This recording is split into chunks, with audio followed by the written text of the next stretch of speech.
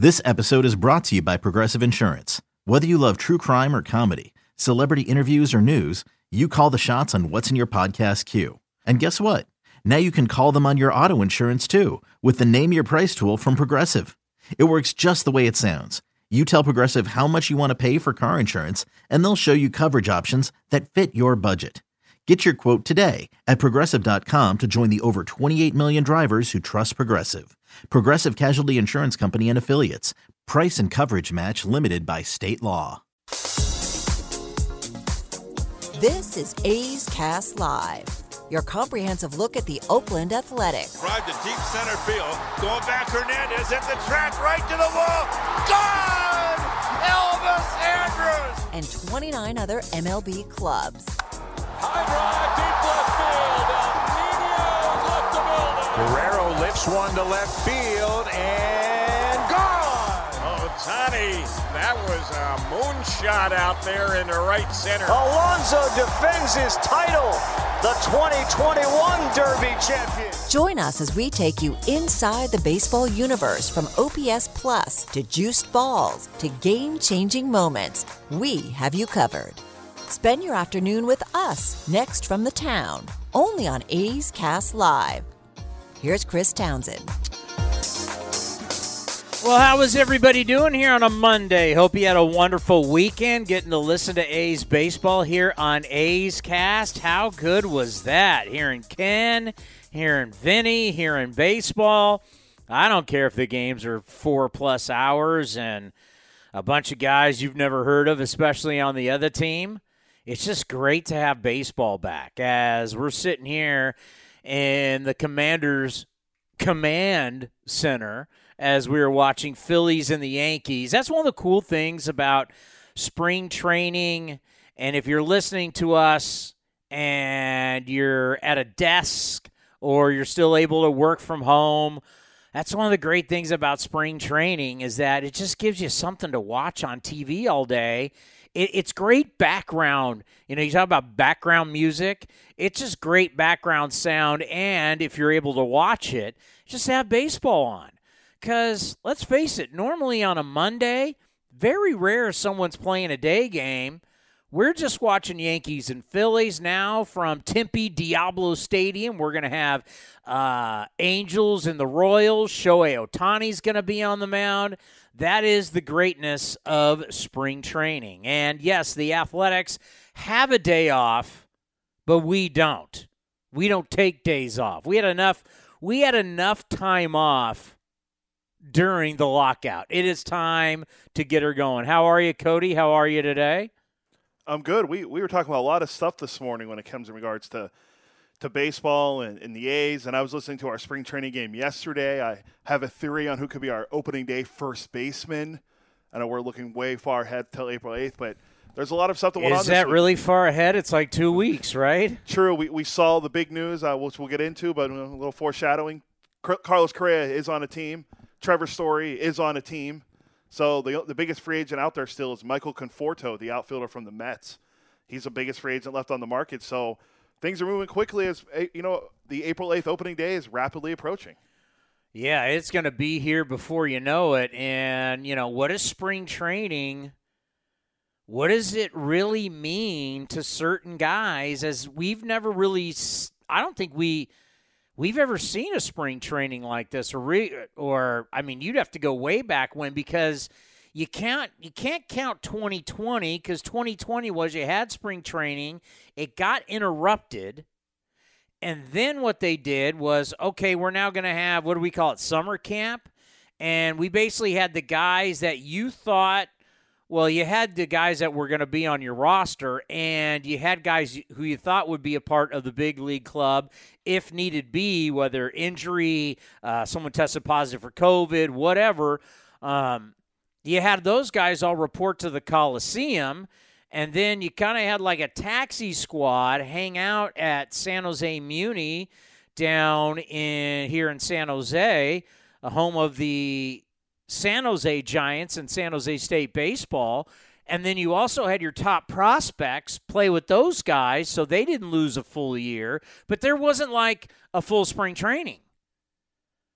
So then you have this year, which is a spring training, not a summer camp, but it's an abbreviated spring training. So you're only going to get so many times out on the mound. So when you see someone like A.J. Puck struggle in his first outing, it's not like he's going to get a full spring to work things out. And really, what is his future? You know, Sean Manaea takes the mound, and from what I heard, a ton of scouts were there. We know he's on the trading block. Supposedly he looked terrible. So you're not going to get a whole lot of at-bats. You're not going to get a whole lot of innings. And I feel bad for those guys that are trying to earn a job. You only get so many opportunities to try and earn a job at this level. And if this is like kind of one of those make or break years for you and you're not truly getting that full opportunity, man, that sucks. And before, I guess you could swallow it because of a virus that was globally killing people. But this was all about business. It was about dollars.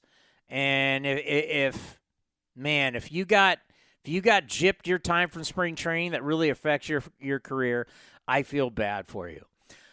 Speaking of the deals, you know, one thing that I just kind of irked me over the weekend, and I've kind of been waiting to talk about this, and Glenn Kuiper is going to join us at 1:30, the TV face of your A's broadcast. Julian McWilliams from the Boston Globe will be here at 2:30. Just had a child with his wife, so from what I understand, was kind of happy to get down to spring training and get away from diapers. So we'll talk to him at 2:30. And then Chip Caray, the legendary TV face and voice of Braves television, will be here at 3:30 from the famed baseball family, the Caray family.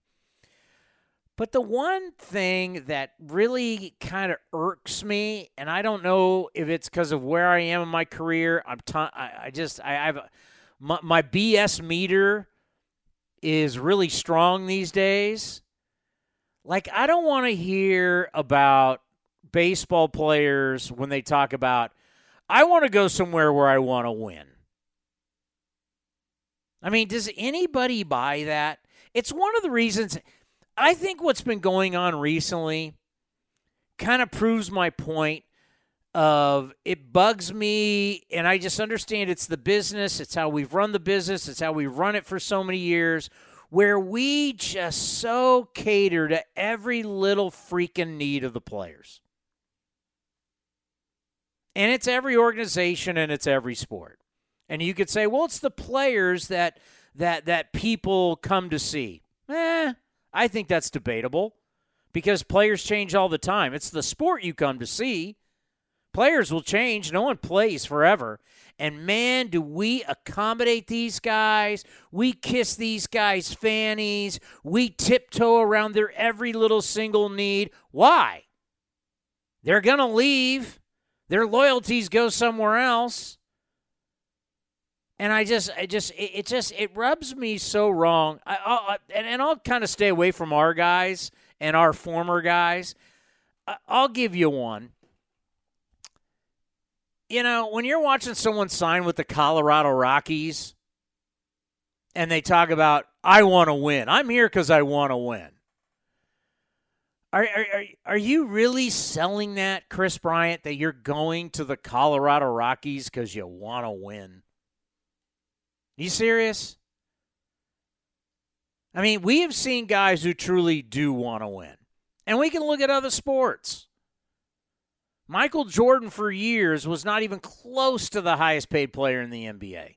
Wasn't even the highest paid player on his team. Scottie Pippen made more money off contracts in the NBA than Michael Jordan ever did. Now, Michael made all of his money off endorsements, and he's now a billionaire. But Michael Jordan never sat out, never demanded to be the highest paid player. Look at Tom Brady. Tom Brady never requested to be the highest paid quarterback. There are always plenty of guys making more because they actually did want to win. You know, we had players from yesteryear that took pride in no matter what, I want to be in one spot my entire career. So there were some lean years for Cal Ripken Jr. in Baltimore. There were lean years for Kirby Puckett in Minnesota. There were lean years in San Diego for Tony Gwynn. But there were also great years. But they wanted to be in the same place, spend their entire career, and they wanted to be a franchise guy. And so easy now do we hear guys, or they go, I want to win. Well, let's be honest. I was fine with what Matt Chapman had to say to Ken Rosenthal until he brought up the Toronto Blue Jays. Like, you can say they want to win. You could say that they're on a path maybe to win. But let's not forget the A's have won a hell of a lot more games than the Toronto Blue Jays since Matt Chapman entered Major League Baseball. They've been to the playoffs more than the Toronto Blue Jays have been since Matt Chapman entered baseball. Right? Bob Melvin left. Well, it's a great opportunity here. Bob Melvin and the A's won a hell of a lot more games in his tenure than the San Diego Padres ever did. You know how many times the Padres made the playoffs the tenure that Bob Melvin was in Oakland? How many times? One. That was in the 2020 year. One. So it's amazing to me, like all of a sudden everybody's talking about winning, and you're leaving an organization that won a hell of a lot more than the organization you're going to. Now you might say, well, Townie, look, they're starting to break up the team. They always do this, and 2 years later, they're back in the playoffs for 3-4 years, which the Blue Jays don't do and the Padres don't do.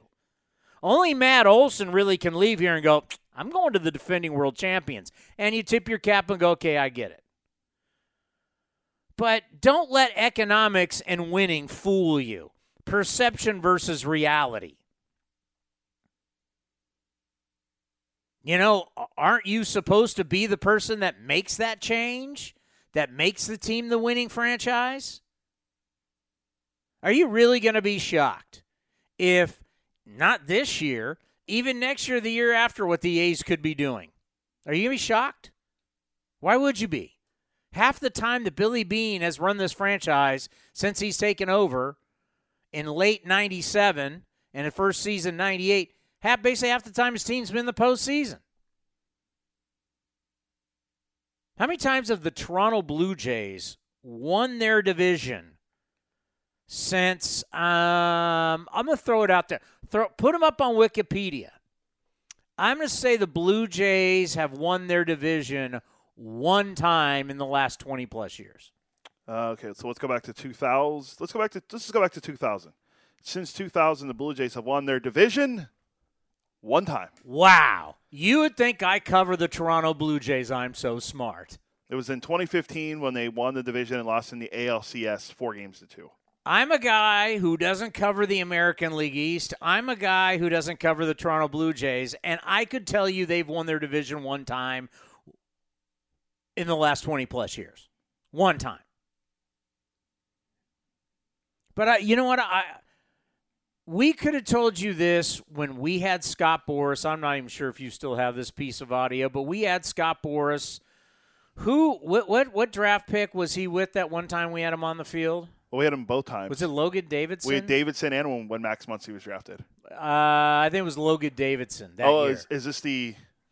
This is when I asked him about Matt Chapman, and he gave us like a 5-minute answer. And next, talking about he talked about Major League Baseball having teams in Asia, which it was one of the most. I'm not going to answer your question, and I'm going to take this roller coaster ride of an answer all over the place and never answer your question. It was just like, what is he talking? I mean, is Matt Chapman interested in staying here long term? And then all of a sudden it turned into Major League Baseball having teams in Asia, which I still don't even know how he got. My mind was spinning at that point.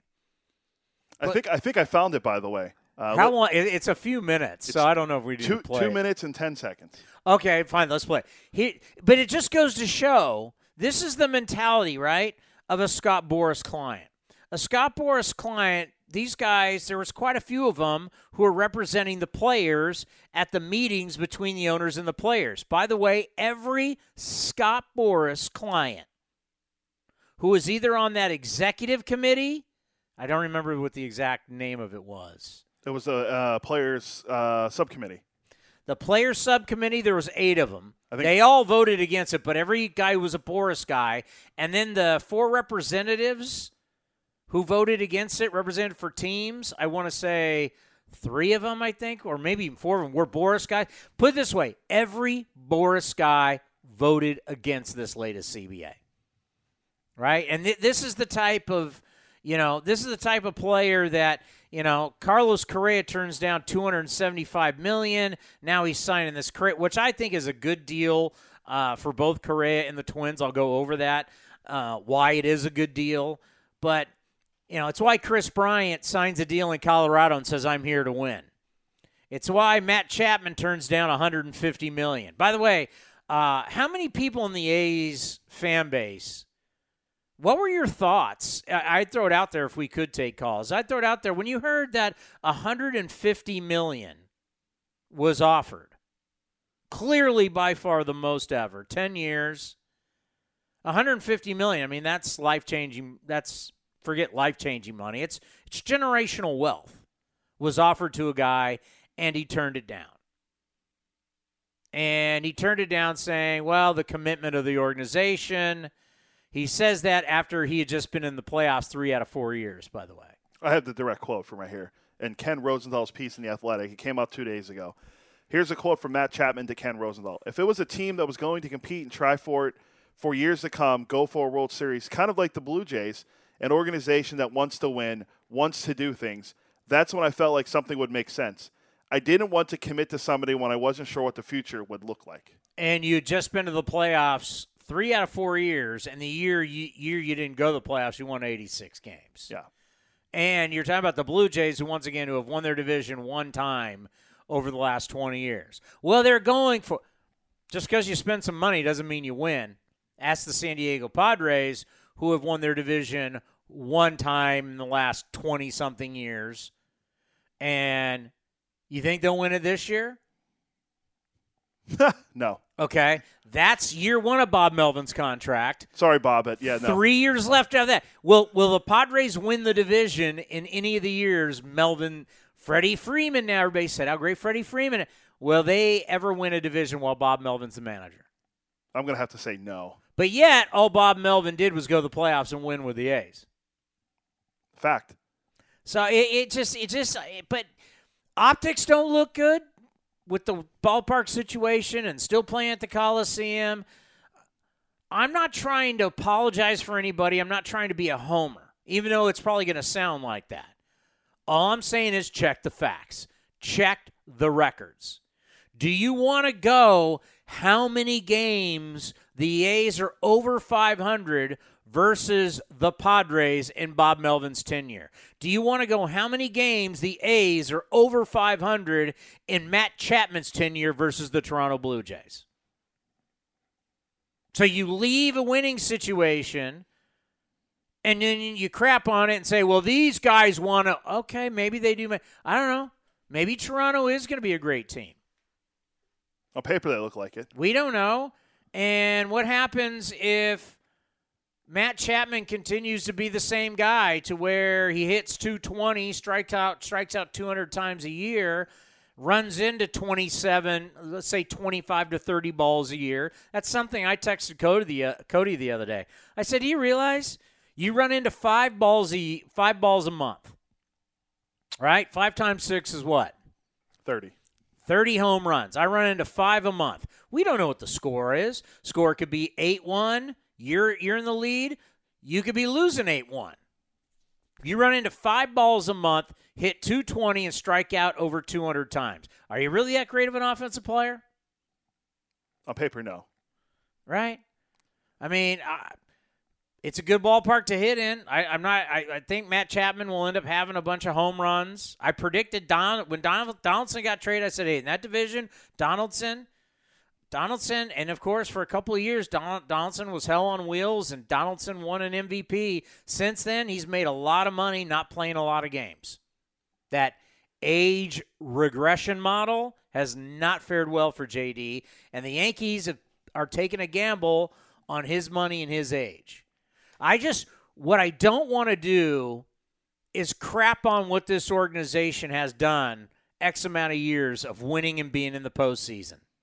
And they can get back to that pretty damn quick. We've seen that multiple times. But modern-day athletes want to jump ship so fast. Modern-day athletes want to talk about, it's all about winning. All about winning. I mean, if you're all about winning, you would take good money. You wouldn't always take the top dollar if it was all about winning. You would go to the best situation. Like, if Carlos Correa was to say to me, I'm all about winning, why would you leave the Houston Astros? Why would you leave a situation where you're in the World Series or almost in the World Series every single year to sign with the Twins if you cared about winning? If you want to be about the dollar, I don't think in society, for the most part, that we're going to hate you for it. Capitalism, go ahead. If you care, hey, I'm looking who values me the most. Who's going to offer me the most money? Then just say it. But when you go like, the Rockies? Oh, yeah, the Colorado Rockies are offering the most money in years. I'm going to Colorado, but I'm here because I want to win. Man, come on. Do you really sign a deal, Carlos Correa, which, by the way, it's a brilliant deal. Essentially, he can walk after, it's a 3-year deal. He can walk after the first 2 years. It's a great deal for Minnesota. We're basically paying him for 1 year. We know we may like him. We give ourselves options. It's flexibility, right? Flexibility is the name of the game in our sport. I have the flexibility, if I'm the Twins, to sign him long-term or let him walk. I can let him walk after 3 years. He can walk after 1 or 2. You basically signed him to this deal to have a top shortstop for 1 season.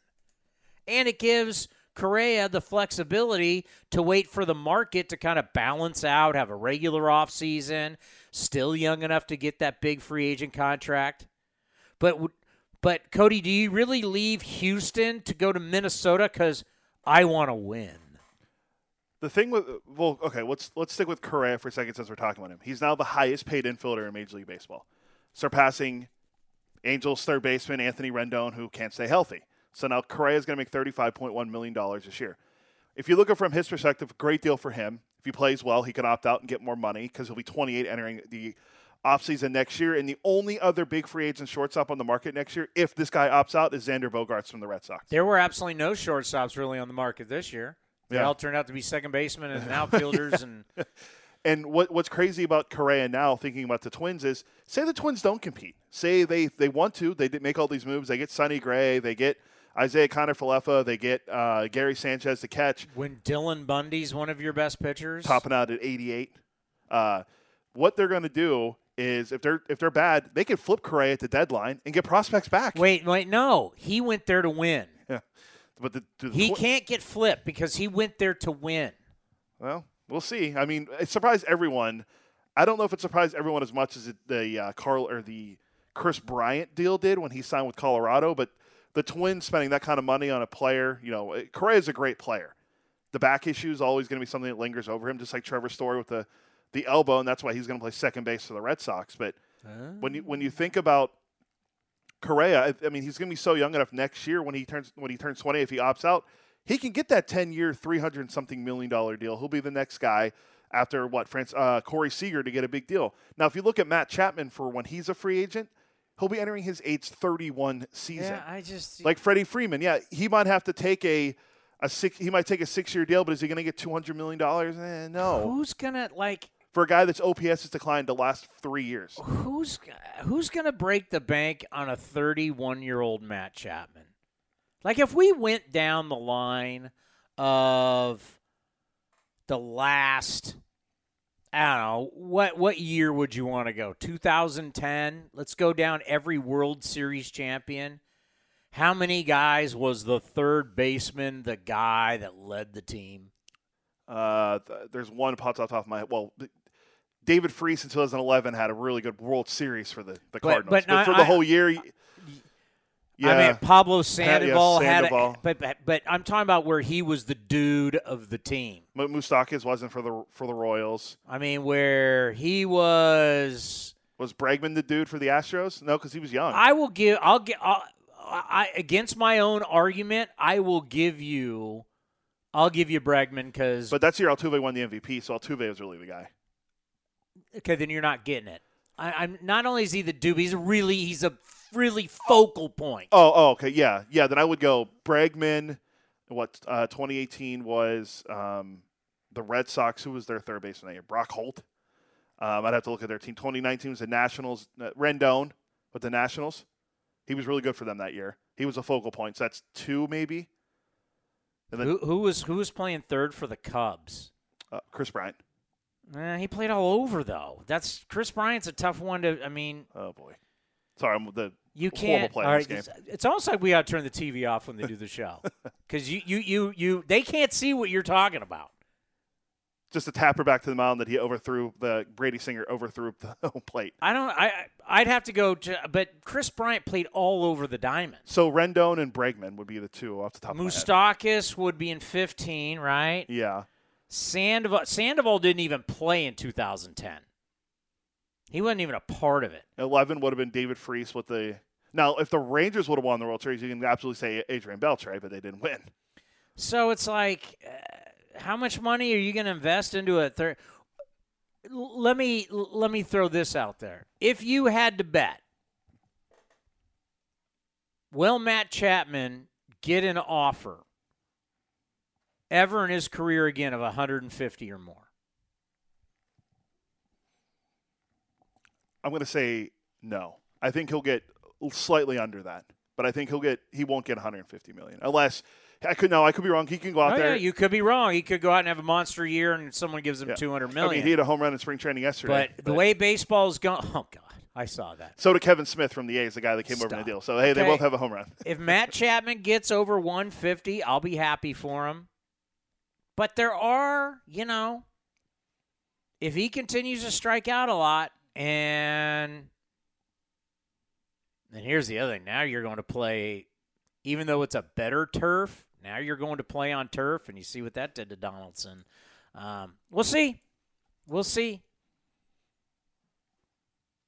I mean, it's just I hate to start the show out like this, but it just bugged me over the weekend. Like, I'm going somewhere to win. So you were just here and won. You're in the playoffs 3 out of 4 years. It was almost 4 years in a row. And you won a division title. How many players in the history of baseball could say they went to the play? Like, if the A's would have not faltered at the end, and I know it's hypothetical, and Jim Harbaugh would say, hypotheticals, you could have been to the playoffs 4 straight years. How many players in the history of baseball ever were on a team that went to the playoffs 4 straight years? That's a really small amount. That's a really, really, really – because years ago it was a lot harder to make the postseason. Most players in their career will never go 3 years in a row. A lot of players never go at all. And we got guys jumping ship now, crapping on what like, you had a good run, don't crap on the run on your way out. I guess, moral of the story, that would be it for me. You had a good run, and you did something that, and I know in Oakland people go, it's World Series or bust. This crop of players had a pretty good run, better than most. We could go down the line. I could say, okay, has Detroit, where's Detroit been lately, or Philly, or Seattle? You could go down the line of all these teams that have not won. You can go through just decades of baseball of players that never went to the playoffs 3 straight years. So let's not just all of a sudden just crap on everything that went on here. And to say it can't happen really, again, that fast. Because that'll be the thing. It's like in 2 years, I could be interviewing Matt Chapman going, hey, remember when you said that? You're not even with Toronto anymore. You're a Boris client. You're now in – give me a team. You're now in Arizona because you got a 3-year, $60 million deal. Yay! He wanted to be close to home like Chris Bryant. One of the best quotes from Chris Bryant is they were saying is that it's closer to Vegas for him, and he's never been on a losing team, and he wants to win, and that roster is ready to win.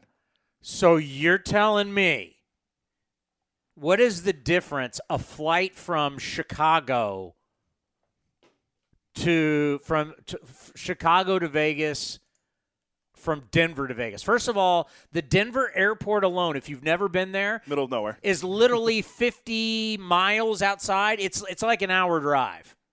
So that makes up right there. That makes up the hour. You might find that out. Can you find that out? I'm looking up. Here, which one? I'll do the other one. I'm doing Denver to Vegas. Okay. Chicago to Las Vegas. Nonstop on Southwest, it's 2 hours.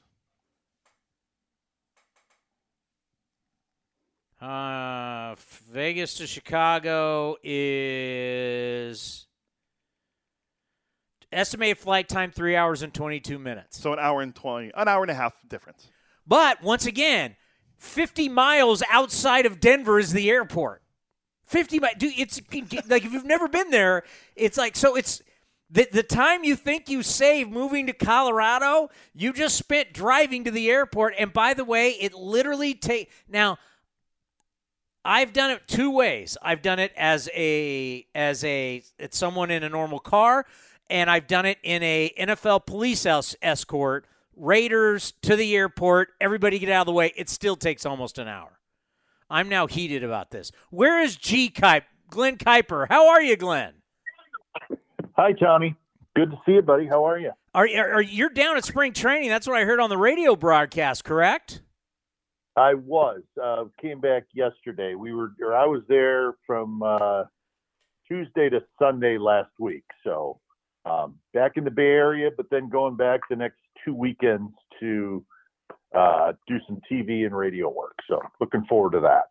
You know, before we get into our usual shenanigans, just, you know, obviously your longtime partner, and I know the love that you have for Ray and what, you know, we've talked so much about what he meant to the organization. Just, you know, what was it like going down to spring training? It's just obviously it's going to be sad, a little uncomfortable, but just what was it like? Yeah, you know what? It is. It's been hard. And I knew spring training would be strange because that's when when you first saw him getting ready for the season, and he was always there. And, you know, then he's not there. So, yeah, I thought a lot about it. It'll be hard during the season. You know, I mean, I saw him every day. Sat next to him every day, sat next to him on the plane, sat next to him on the bus. So, yeah, it's just going to be one of those years where there's going to be times where, you know, you're going to get a little emotional maybe, or just have some thoughts to yourself about it. But he will be missed. You know, one of the hardest things that I've kind of thought about with what happened to Ray was, you know, we just didn't really get a chance to – I didn't really get a chance to, you know, say goodbye to him or talk to him at the end. You know, he had a tough night at the Coliseum where he just was not doing very good in the beginning of August. And, you know, the ambulance came and they took him out of there. And that's the last time I saw him. You know, so that's been hard. That's something that has sort of stuck with me that, you know, this is, you know, my broadcast partner for 18 years, and I really didn't get a chance to say goodbye to him, you know. So, but that doesn't mean we're not going to, we're going to talk about Ray. We're going to honor Ray all year long, and it's well deserved because he was an A through and through, man. And he was a special guy, and he will be missed. He's got a big place in my heart forever. But, you know, life goes on, baseball goes on, but, man, we're going to miss him a lot. There's no doubt about it. And one thing that he loved is he loved the young players. He loved communicating with the young guys and talking shop with the young guys. You got to see some. You're going to be back there. So just kind of give us the vibe first couple days of what games look like down in the Cactus League. Well, listen, I mean, it's always hard at the beginning of spring training, even though this year it's a shortened spring training. But the first couple of weeks are hard. There's just you want to see the guys that are going to be on the team, but you also realize that it's a chance to check out younger players as well. So that's just the way it is the first couple of weeks. And there's a lot of new faces in the clubhouse. I mean, there's a lot of nameplates up there that you don't fully recognize. It's like that in most parks, but there's trades that were made. You get a lot of younger players in. Some of them are in big league camp. So it's a tough way to evaluate. It's always been a joke of mine, Tony, where you go to spring training the first couple of weeks and you come back home and you have fans go, "Hey, how does the team look?" I'm like, honestly, I don't know because, I didn't see, Elvis Andrus playing and Laureano and that kind of thing. So it's an interesting time for the A's. And listen, we are going to see some young guys. That's just the reality of it. But it's going to take us a while to kind of get to know all these guys and, see what they're all about. Well, just to give you an idea, right now we are watching the Angels and the Royals on MLB Network, and the defensive end for the Royals, number 90, just struck out. 90. There you go. That's right. That uniform number is not going to make it to opening day, I don't think. It's so odd to look at. Like, that guy's really, like, he's wearing 90. So always interesting.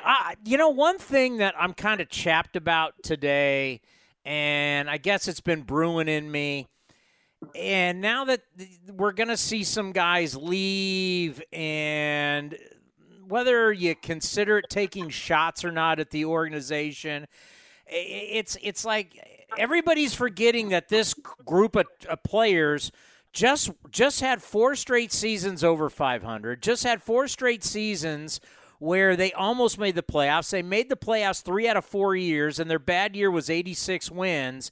And they're heading to new organizations. I'm not talking about Matt Olson, but I look at like Chapman. I look at Melvin. They're heading to organizations that haven't really won anything in a long, long time. And everybody's acting like the grass is greener. But let's not forget, Glenn, most players will never play on a team that goes to the playoffs 3 straight years or even have the 4-year run that these guys had. I mean, you lived it as a kid with Ray and your brother in Cleveland. They never went to the playoffs 3 straight years or had 4 really good years. No, absolutely. I think it says a lot about, the quality that the team has been the last 3-4 years. And I think if this team would have stuck together this year, I think they would have had a chance to be a postseason team again this year because the starting rotation, pretty good. If you would have kept Bassett and the offense, there's enough good offensive players, but that was not what the plan was, and but I think it does say a lot about how good this team was. I tell people, Tony, and it too, is if you look at the A's history, if you go on some of the websites that I go to, Roster Resource or all those that show what the teams have done over the years. If you just look at the history of the A's in Oakland starting in 1968, it is extremely consistent. 3, 4, 5 good years, 3, 4 down years. It goes almost in 4 or 5 year increments. Good, bad, all the way through up until last year. It's almost remarkable how consistent it is with good stretch, and then you rebuild a little bit. So none of us are surprised by this, but it doesn't make it easier. And I know it's hard for the fans. I understand. And then there's uncertainty, with the ballpark and that type of thing. So it's not an easy time right now for the athletics organization because they have a lot of stuff going on. But that doesn't mean that you can't look ahead to the future and think of, there could be a lot of good things going on with an influx to your minor league system. Hopefully the stadium situation, continues to move forward in the right direction. And that's just the way we have to look at it. It's not always easy, but that's sort of the reality of it. When you think about Mark Kotsay and him being around, he has the trust of the organization because of this long relationship with Billy and David.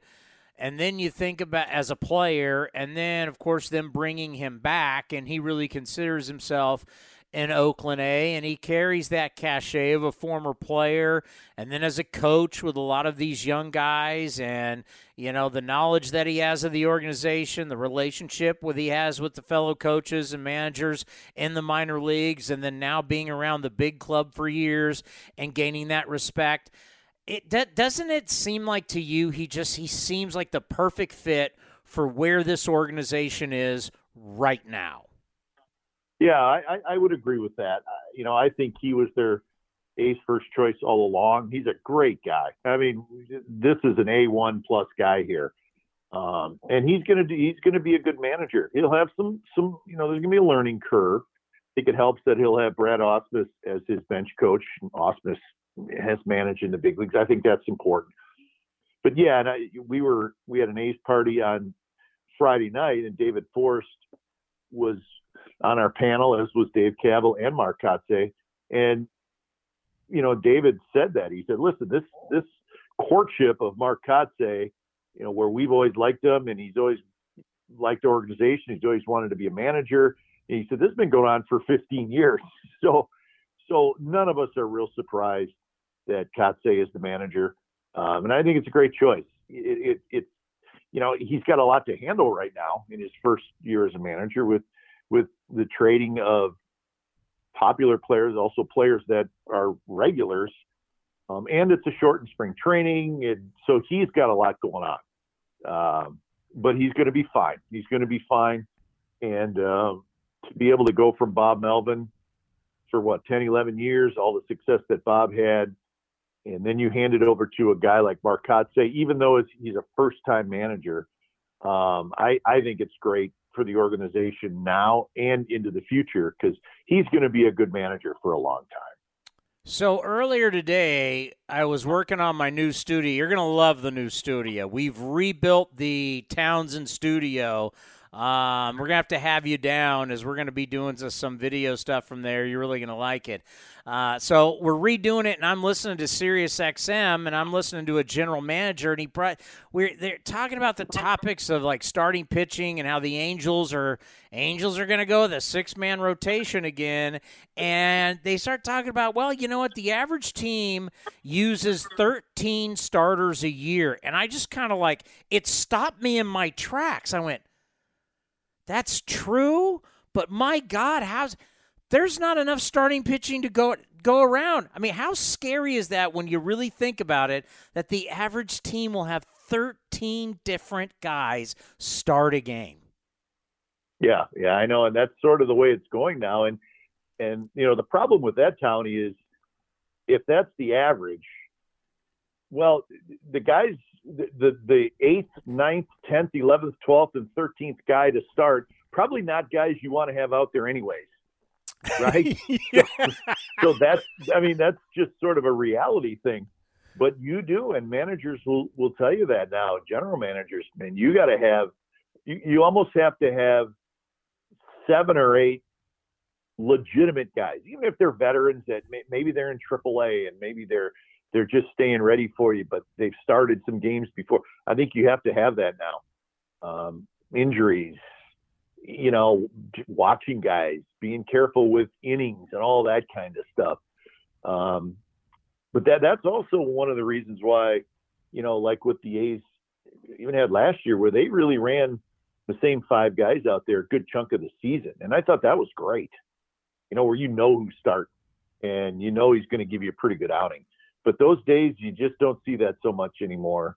And it's funny, you see teams now that look like they have a decent starting rotation, and all of a sudden they'll sign another guy and then another guy just to have them ready and have them set to cover innings if need be. So yeah, it's kind of the way baseball is going now. I don't know that I necessarily like it, but But that's the reality of it. You better have a host of starters, and you better have some guys in AAA that are ready to come up and even make 2 or 3 starts for you just to save your main rotation guys. But welcome to baseball nowadays, right? Oh, it is just, Max Scherzer today went 5 innings and everybody went, oh, my God. It's like. Good for him. you would have thought he threw a complete game. Yeah. That's, you know what, though, that's great. I mean, that's what you need to do. Let's go. I mean, I like it, the fact that, normal spring training guys, their first outing, they'll throw 1 inning. Well, now they're throwing 2 or 3, which is perfect. But, we're not that far away, Townie. I mean, was it 2.5 weeks and it's go time? So I think guys are accelerating their outings and too, I think what's happening, Townie, is you mentioned a lot of young guys playing. I think that's common around spring training this year is I don't think you're going to see regulars maybe playing a lot early, but maybe that last week to 10 days, they'll start getting after it a little bit. It doesn't mean they're not getting their at bats on backfield and that type of thing, but you may see veteran players, regular players, maybe resting a little bit more at the beginning of the year too. So I think that'll be something to watch, and you may have rosters that are expanded by a player or 2 as well. I know that's something that is still being discussed by the Players Union in Major League Baseball, but I think that is going to happen, whether it be 1 extra guy on the roster or 2 extra guys for a limited period of time at the beginning of the year. Is there anybody, young guy in camp while you were down there or maybe while you're doing your work that you go, this guy interests me. I'm really interested to see how he is going to pan out. He may not even be a guy slated to even have a shot this year at the big club, but obviously it could be something later on. Is there one name out there you're really looking at in this short spring? Well, listen, there's a lot of new names, obviously, and I think your eyes kind of go toward the guys that have been acquired in these most recent trades. I'm looking forward to seeing the center fielder that the A's got from the Braves, Pache. I saw him a little bit with the Braves on TV, but you don't think much of it. But he has a chance to break with the team out of spring training. And he's supposed to be like as good of a defensive outfielder as you've ever seen. I mean, we're talking 80 grade defensive outfielder, which is the absolute highest grade you can get. So we'll see with him. He may be your opening day center fielder. I don't know. But as far as guys that are close and have a chance to help the team this year, that would be the guy that I would watch the most, because he does have a little bit of big league time. And remember, there's going to be an opening in center field for the first month of the season because Laureano is going to be out with the suspension. So he may get a shot early on. And if he can hold his own offensively, then you may slide Laureano to a corner spot or something like that. I mean, that's all down the road a little bit, but I am looking forward to seeing Christian Pache play center field because it's supposed to be a treat. Yeah, to see a guy go get it and be young and fearless is always, I mean, right? It's a lot of fun to watch when someone's like, I don't care. Wherever that ball goes, I'm going to do everything I can humanly possible to get it. Yeah. And you know what, Townie, too? Human nature is like, I want to see some of the guys that we got back in these trades. But the reality is a lot of these guys are younger, low levels of the minor leagues. A lot of the pitchers are low-level minor leagues. They have a chance to be really good, but we may not see them for a year or 2.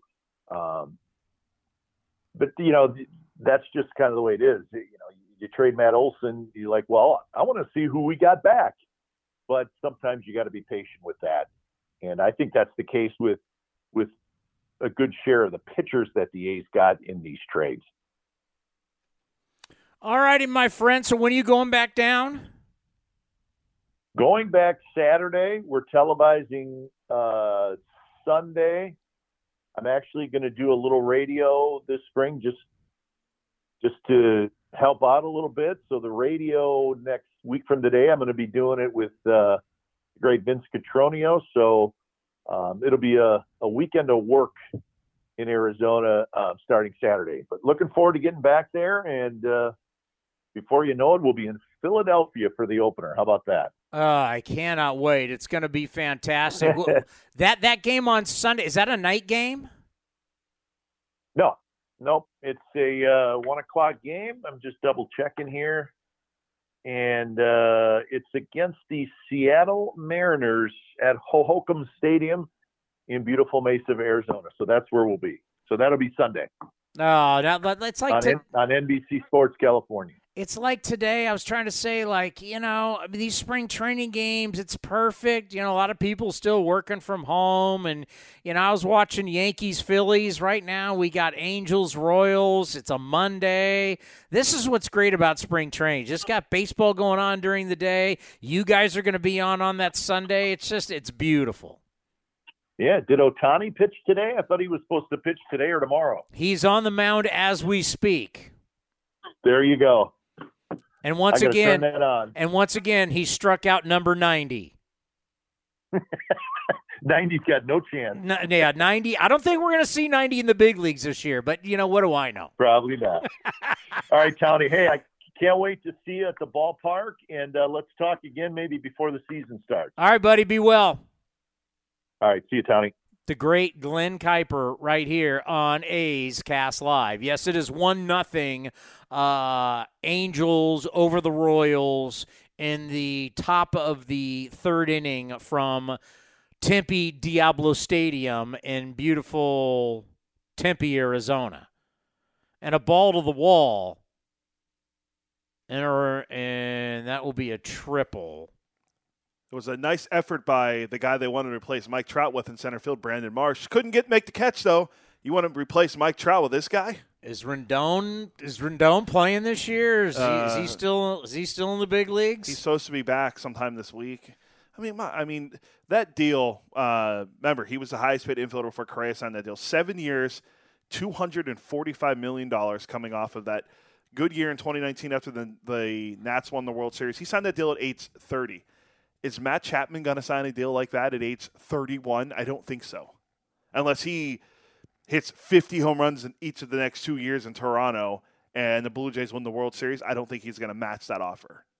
Now, he's a better defensive third baseman than Rendon, but offensively, I think Rendon's a little bit better as an overall hitter. Like I said, Matt Chapman, OPS has been down the last 3 years. His OPS plus in 2021 was league average. He struck out 200 times. Only 2 players did that in the league, him and Joey Gallo. So it's we'll see when Rendon comes back, because if you put him in their lineup on paper looks pretty good. Again, they're going to go with a 6-man rotation, just like last year, and you're going to set everyone back, and you don't have Dylan Bundy, the workhorse, in your rotation anymore. But you do got Noah Syndergaard, so that's exciting if you're an Angels fan. Yeah. 6-man, right? The way the sport's going, it's almost a must. And now with so many openers, and what is starting pitching really, and I hate to say it unless something flips, what is starting rotation? What is it? It's like you need guys, the positionless staff that we've talked about. I mean, you need guys to just get you innings till the middle of the end of the game. It's the reason why Las Vegas is now probably the number one bet in baseball is the first 5 innings. Because after the first 5 innings, I mean, the average start is 5 1/3 innings, which I think is even high. I was shocked to hear that. But after 5 1/3, it's bullpen time, which is the complete unknown. It's the unknown. Bullpen guys are good one year, horrendous the next. Consistency in bullpens are never there. So it's like, what is your starting rotation? Well, the A's led the league in innings pitched for a starting rotation, which you'd think, God, that would have been such a huge plus. They've got to make the playoffs. Nope, they didn't. They won 86 games. Good year, but didn't translate to a phenomenal year. So where the game is going is it's kind of an unknown. How are you going to get 27 outs?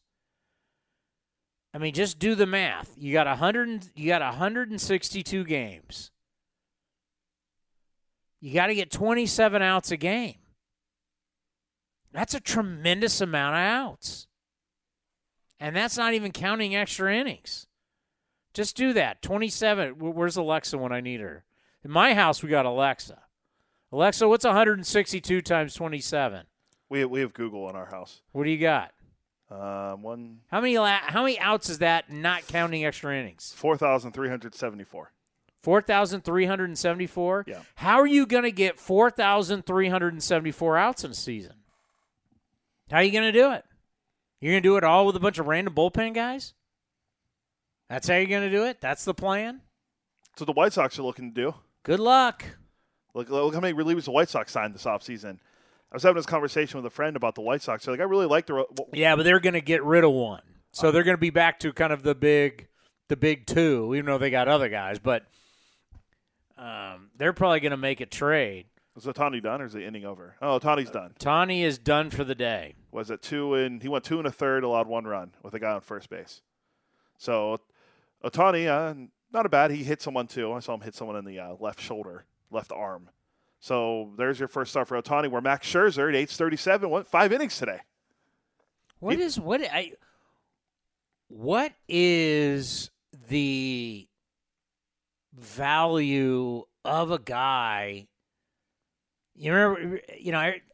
I love hearing former players talk about it. Oh, he couldn't. He's worth $20-something million as a hitter, and he's worth $40 million as a. Okay, I can't get him to play every day. I can't even get him to pitch once every 6 days. If you're telling me I can't pitch him more than once a week, I'm going to tell you he's not all that valuable as a pitcher. He better win almost every game.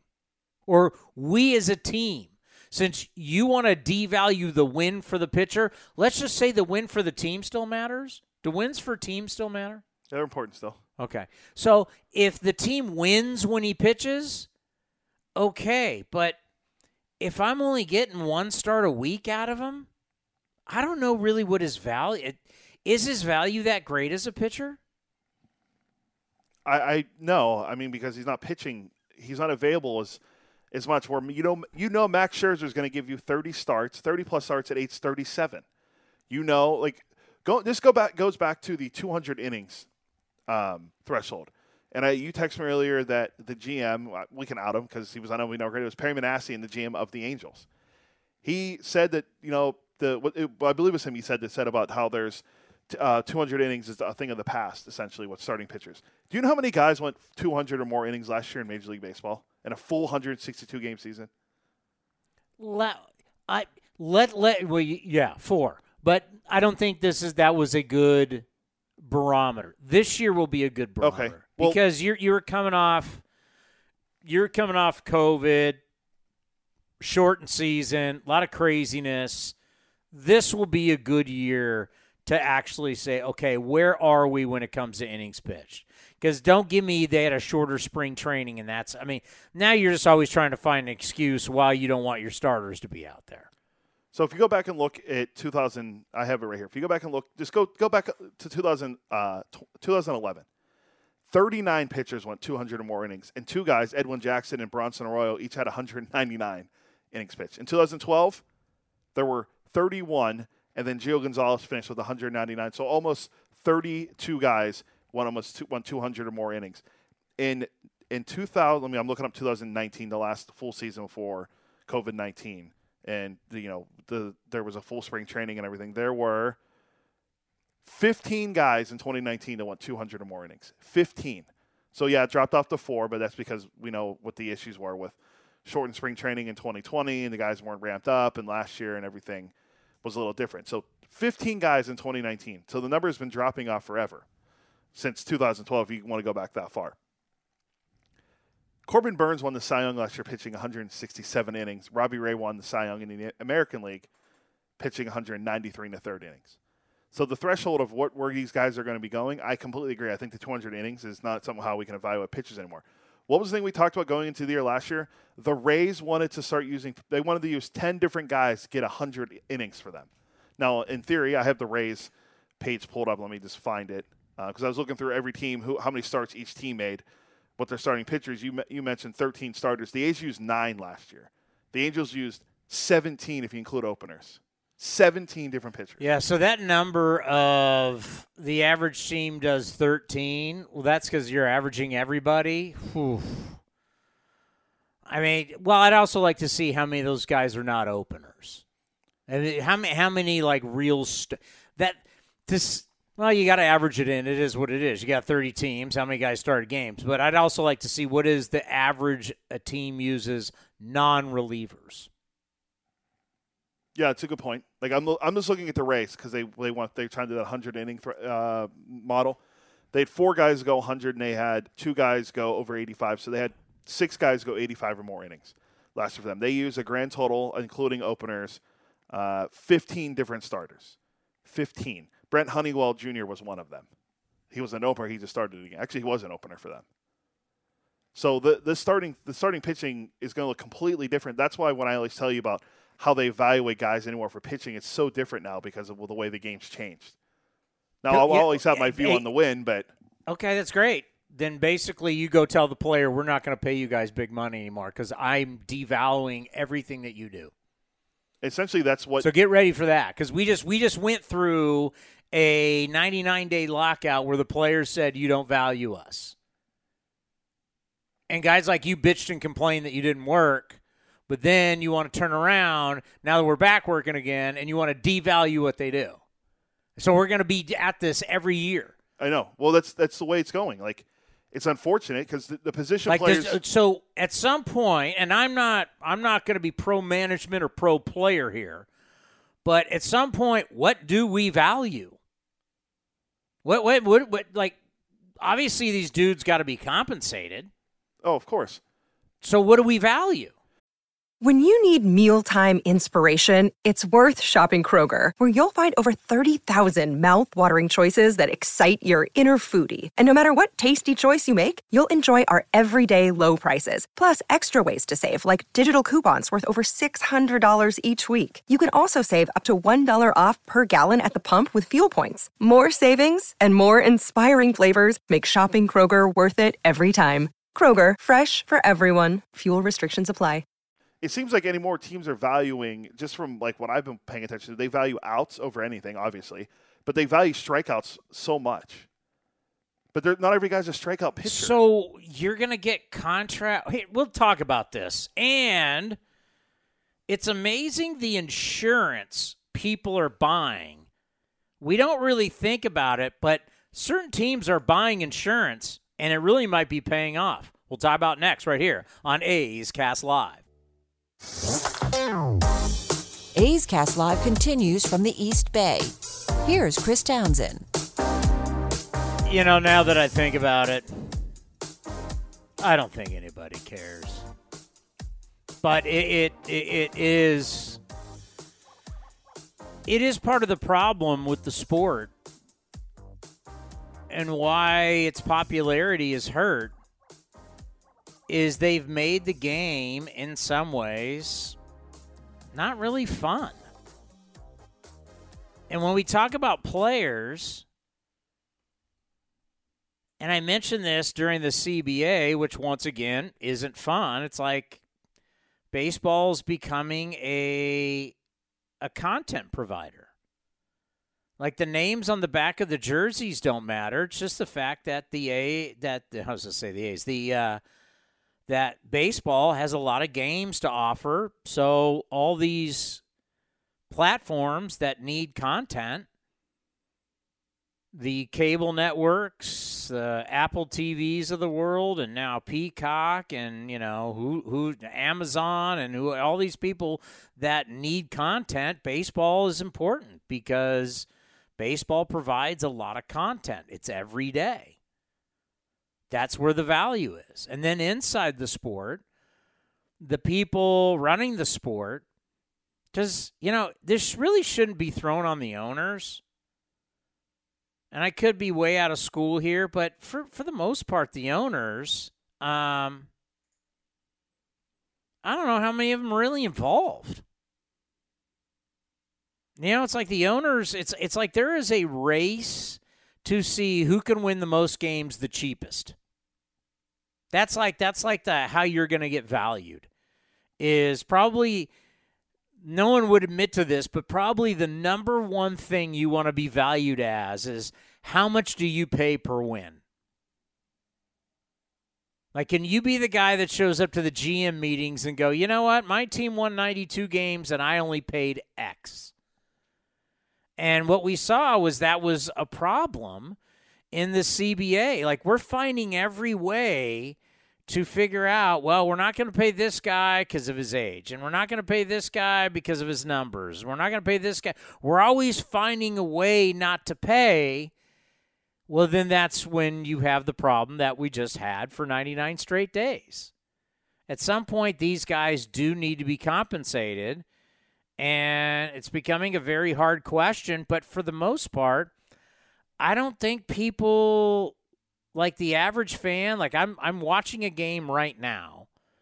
It's the Angels and the Royals, and all these fans are sitting out there in the beautiful weather, and they got sunglasses on, you got a beer, you got a hot dog.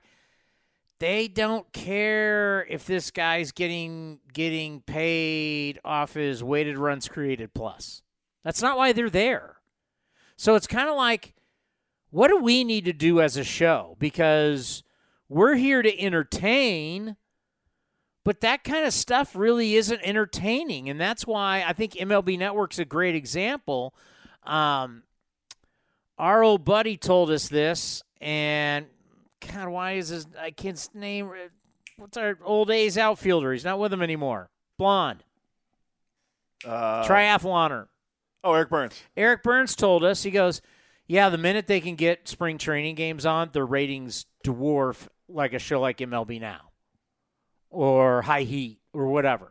That the ratings just absolutely dwarf it because people just want to watch the game. So if we dig into this, well, look what the Rays do, and the Rays want to have this many guys do innings pitch, and no one cares about Rays. Not even people in their own area care about Rays baseball. Unfortunately, because they're a pretty good team. But yeah, but you're right. But they're a good, boring team. That's pretty well put. Yeah. I mean, it's like. I wonder, football, what makes the NFL great is that you got a car crash on every play. It's entertaining as hell, right? You got the biggest, strongest, fastest human beings locking horns, doing crazy stuff. The NBA is entertaining as hell because you got these freaks that are all 6'8" to 7-something running up and down the floor doing crazy things. Baseball, we want to believe it's like Trout's at the plate right now, and you got these great athletes and everything, but now it's turned into how do we maximize and cheap and not spend? It's they've turned. I don't know why I got off on this, but it's where are we really going with the sport? How is it entertaining to be well, I'm going to value these random-ass numbers, and that's why you're going to get me to give my time and effort for 3.5 hours? That's what you're saying is a good point, because I'll tie the comparison into watching the NBA. Watching the NBA, you could watch a team like the Oklahoma City Thunder, who literally have a bunch of young guys, probably in their their late teens, 19, to the early 20s on their team. And I was watching them play the Warriors a few weeks ago. It might have been a month or a month and a half ago. And I'm watching them, and I'm like, you know what? If you're a casual fan, you're not going to sit here and watch them play because you don't know anything about them. But the game was still entertaining to watch because they have young players that play in the game as fast, and it gets done in 2 hours because the clock helps. But the game's fast and it's entertaining. Where you're trying to get people to watch a baseball game, there's so much dead time in between, guys stepping on the box, adjusting their gloves. And I don't know why they looked on the third baseline at signs because every guy's just trying to hit a home run anymore. So watching basketball, watching a team like the Thunder or, back in the day, I'm a Sixers fan, but watching the Sixers tank all those years, and they're actually good now, but the game was still entertaining. They were fun to watch because they were so bad. Like, what baseball team do you say is really fun to watch even though they stink? Do people enjoy watching the Orioles? I don't. And I want to see them turn it around, but I don't enjoy watching them play. I'm not going to sit there. Well, I'm a bad example. I probably would. But still, I'm just saying I'm not going to sit there on a Saturday afternoon and watch the Orioles take on the Nationals in the Beltway series. Like, I'm sorry. I'm not going to sit there and do that. But in the NBA, if it's the Lakers who are terrible versus the Knicks, like, I might put it on if that's on, like, because it's more exciting. And that's the way that they need to be able to grab the fans with the excitement. Now, watching Trout, watching Ohtani, there's so many guys that are in the sport that are entertaining, but it's just the way the game is played, I think, is what's keeping fans away from it. Yeah. I mean, there's a lot of things. I mean, thank God that no matter who's playing it or who's running it, the actual basis of the sport is still great. Yeah. That's the essence of what baseball is. And the fan experience is great. It's gotten just kind of weird, though. Like, the Moneyball thing was cool, but now it's gotten really into a weird place, I guess is a simple way to put it. The game kind of doesn't know what it wants to be right now, right? It's going way longer, but they want to be faster. We want to highlight the athletes, but really we really crap on everything about them so we don't have to pay them. Yeah. Instead of like what, we should pump up players. Well, if you pump up players, you got to pay them. So it's kind of like this weird, like, what do we value? We value stuff. Well, the stuff that you value that's fun, we think doesn't matter anymore. And what we think matters actually isn't very fun. Like, weird metrics aren't fun. Like, a home run is simple, right? It's a home run. Ball was hit, ball goes over the wall, people stand up, people applaud. It's exciting. I can take that highlight and then I can throw it on MLB Network, I can throw it on ESPN, and it's a highlight. It's fun. People dance up and high five. No one dance up and high fives for your XFIP. It's fair, right? Yeah, or hey, this guy had 0 for 1 with 3 walks, but his on base percentage was through the roof. Like, you didn't say, "Oh, I'll bet you beer that this guy," whatever metric you want to throw in there. I mean, it's like, we got to figure out a way to sell it better, and make it fun again. Like, what gets, like, this is a really bad example. The last couple off seasons have been a bad example because of COVID and then the lockout this year. But what do fans get excited about with the NBA in the NFL more than anything besides watching the games? They get excited for the NFL offseason. They get excited for the NBA offseason. We know this because we were a part of it when we worked in sports talk.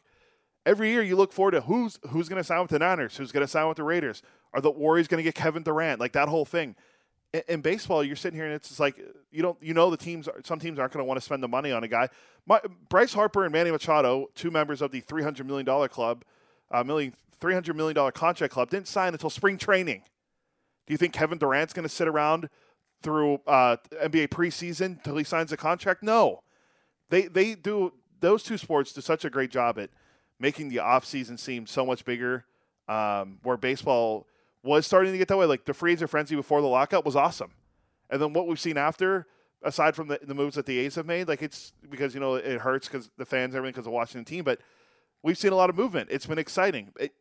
It's unfortunate it took a lockout for that to happen, but people are starting to get invested a little bit, and because no one wanted to hear about the money.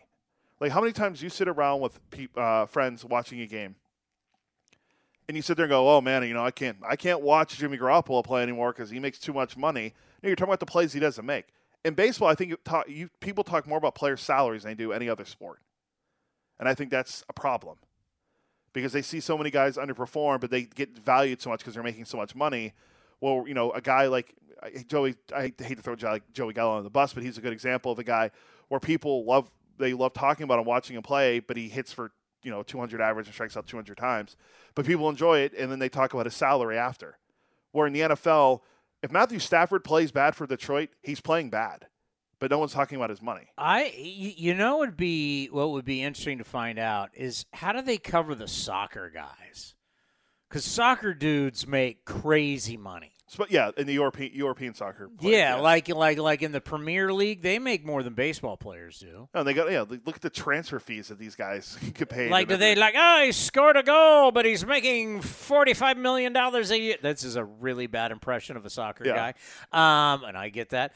But like, do they go over that like we do? Like, well, look, Trout's he's got $435 million. By the way, getting on the security blanket thing, and it leads me to Trevor's story. Xander Bogaerts has an opt-out. Yeah. And it makes me think of Trey Turner and Corey Seager.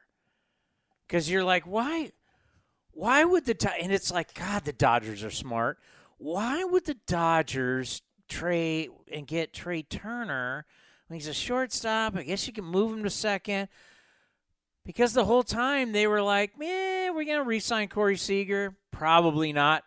Who's his agent? Scott Boras.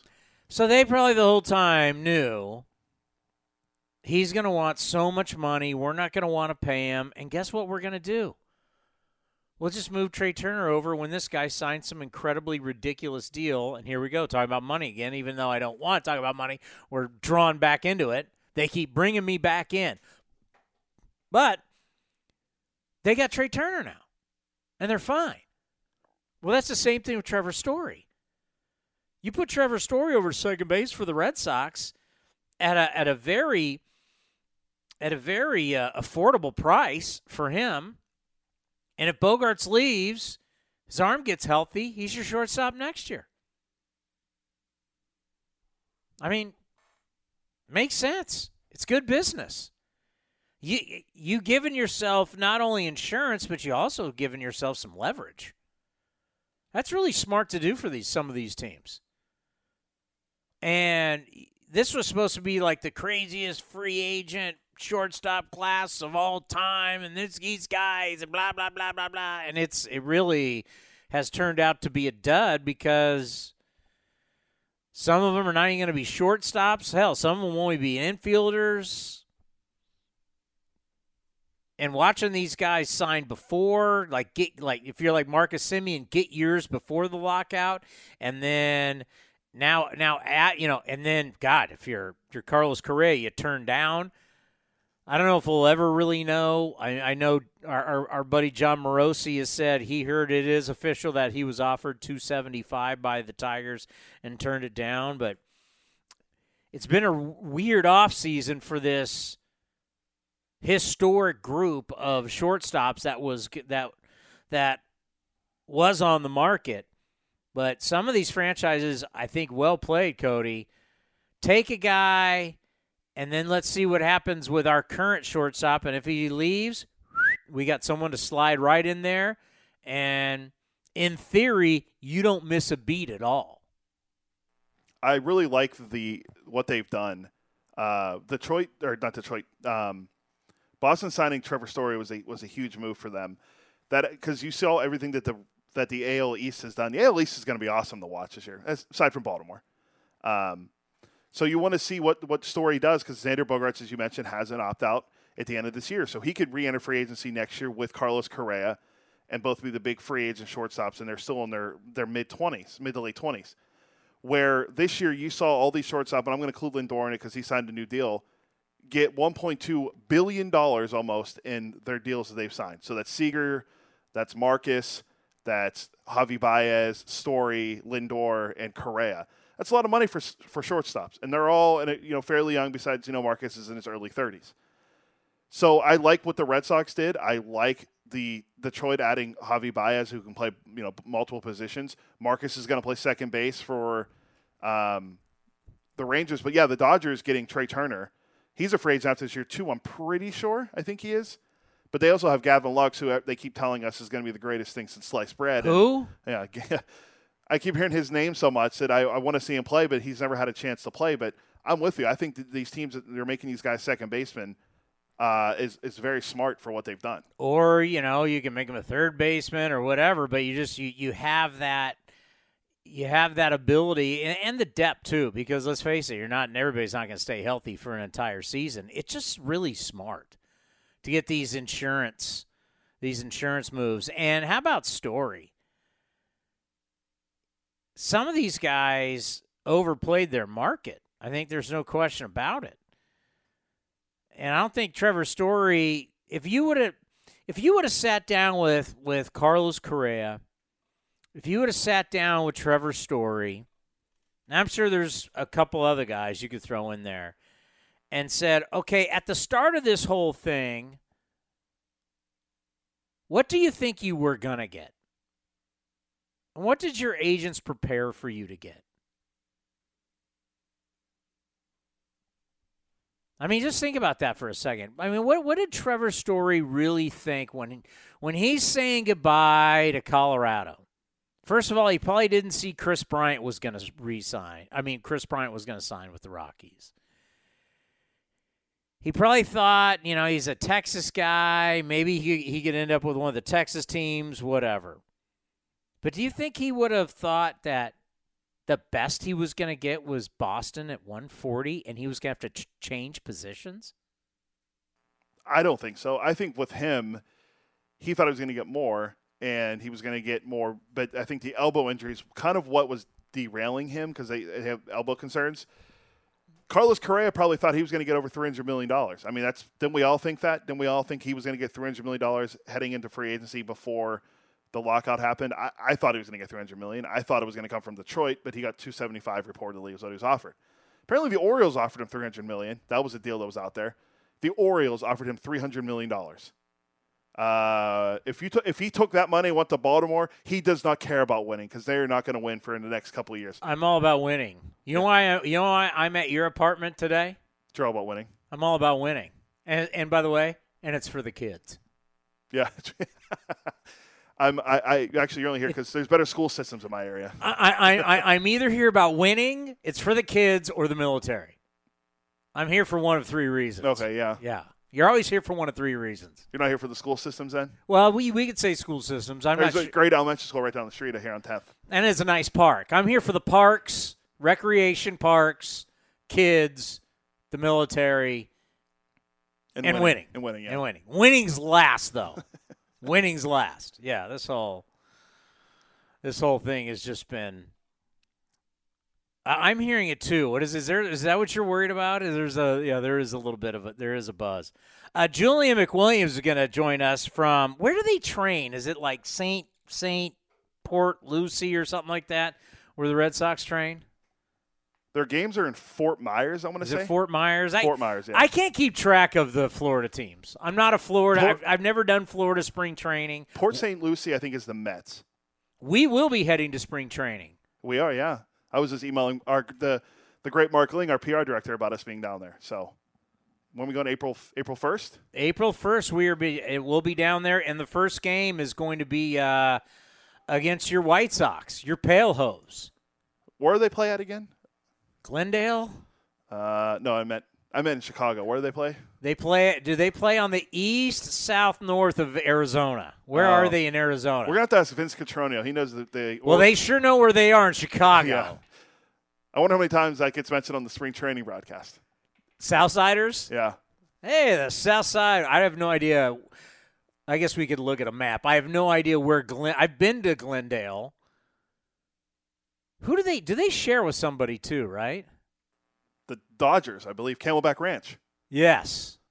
It's the Mariners and Padres are in Peoria. Who shares with the D-backs? Because the nicest one is where the D-backs are. The Reds, maybe? Is that the Rockies? I think it's the Rockies. I'd have to look it up. Yeah, some of these places are pretty sweet. Yeah, so the first game we're going to be down there. It is going to be so nice because we're going to go down there for a couple days.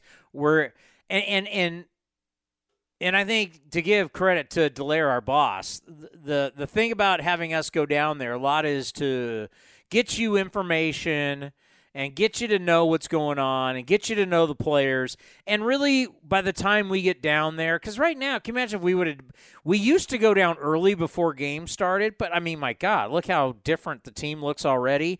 By the time we get down there, the team will be set. Now, I don't think this year's roster will be set at any point. I think we're going to have a tremendous amount of roster moves throughout the year, which is fine. That's what happens in a season like this. But the opening day roster and what you'll see for the first couple weeks or a month, that will be the team we will talk to when we go down there. That's what we'll be bringing to you on A's Cast Live. And, of course, all the different stuff that we'll put together for A's Cast. I'm sorry. I'm still trying to figure out what is going on with my microphone.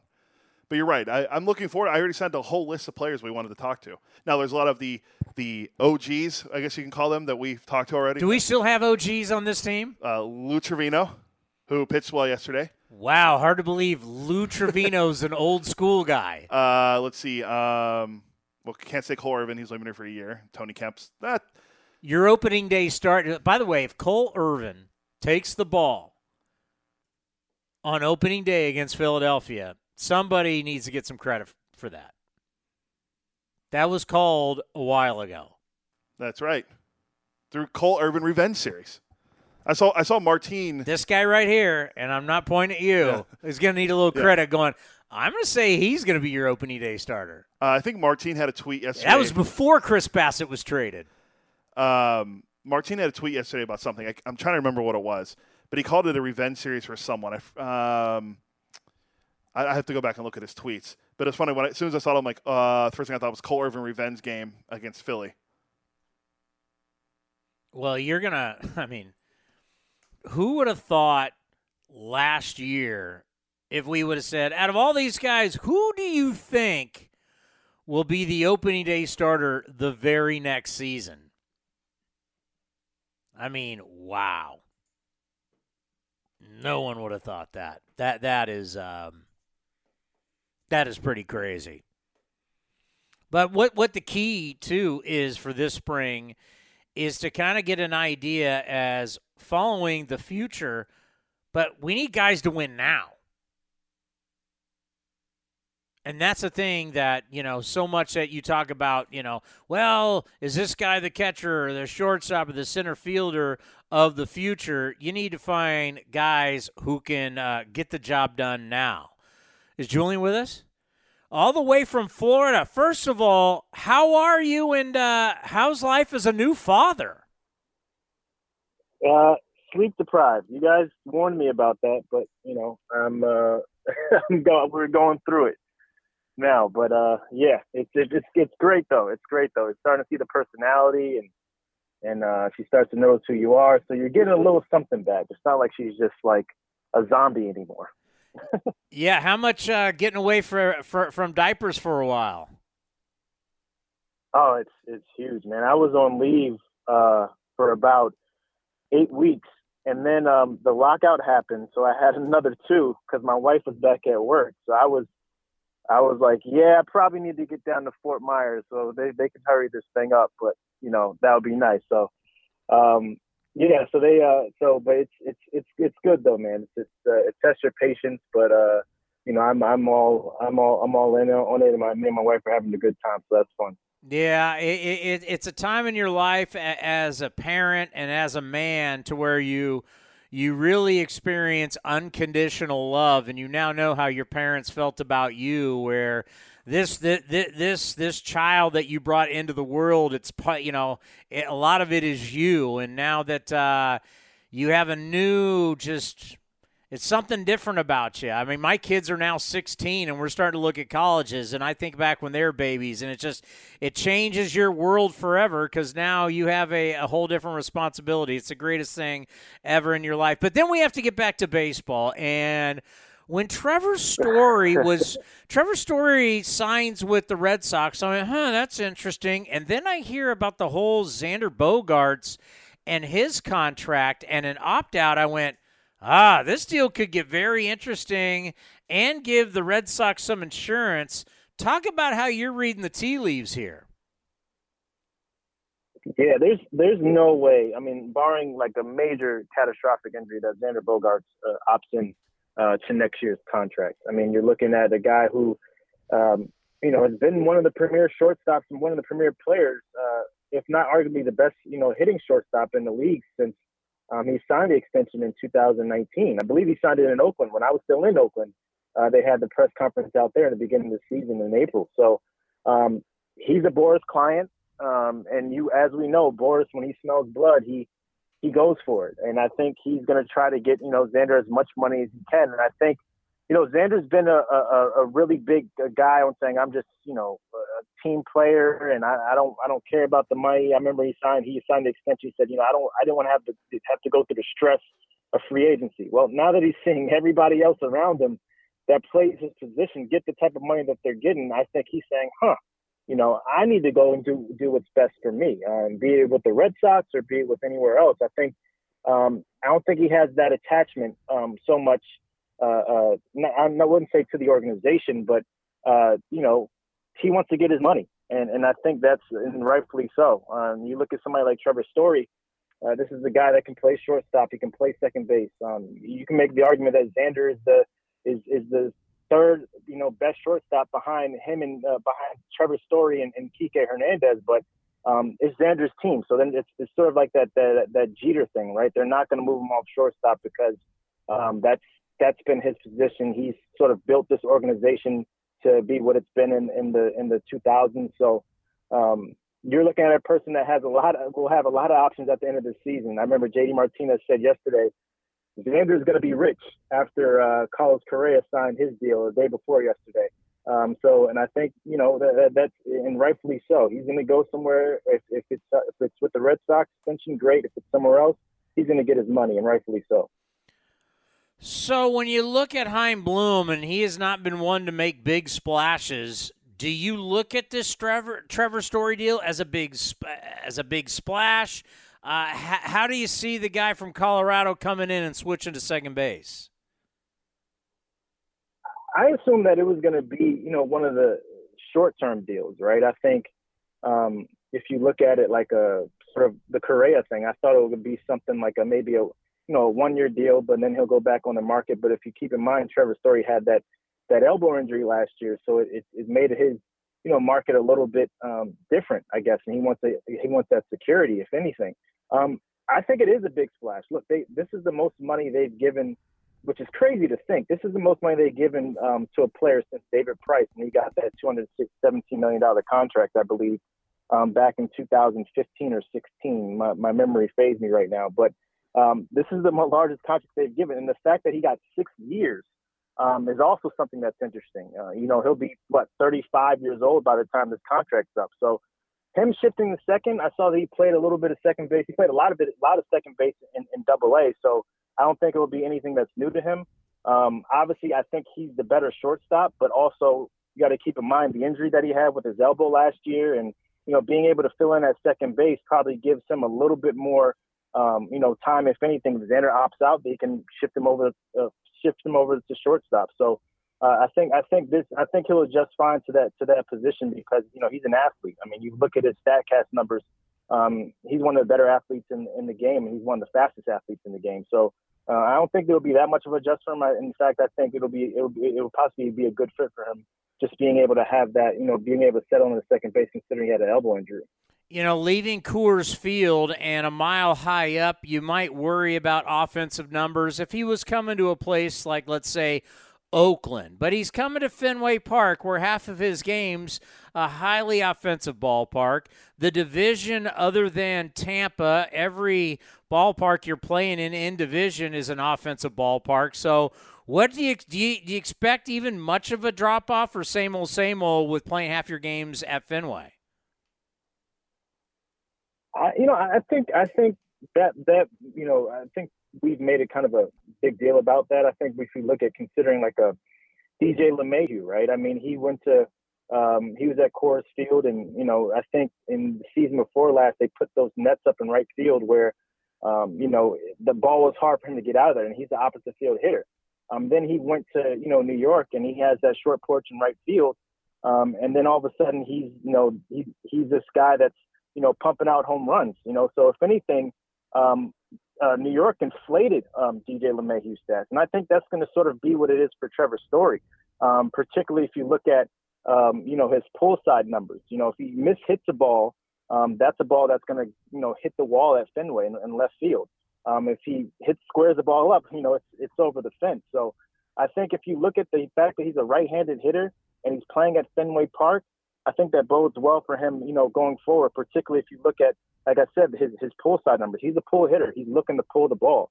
Kike Hernandez, on a smaller scale, he's also a pull hitter. And when the Red Sox considered him, they're saying, no, he would probably hit well at Fenway. Hunter Renfroe, he's a pull hitter. When the Red Sox considered him, they said, he's a pull hitter. He would probably hit well at Fenway.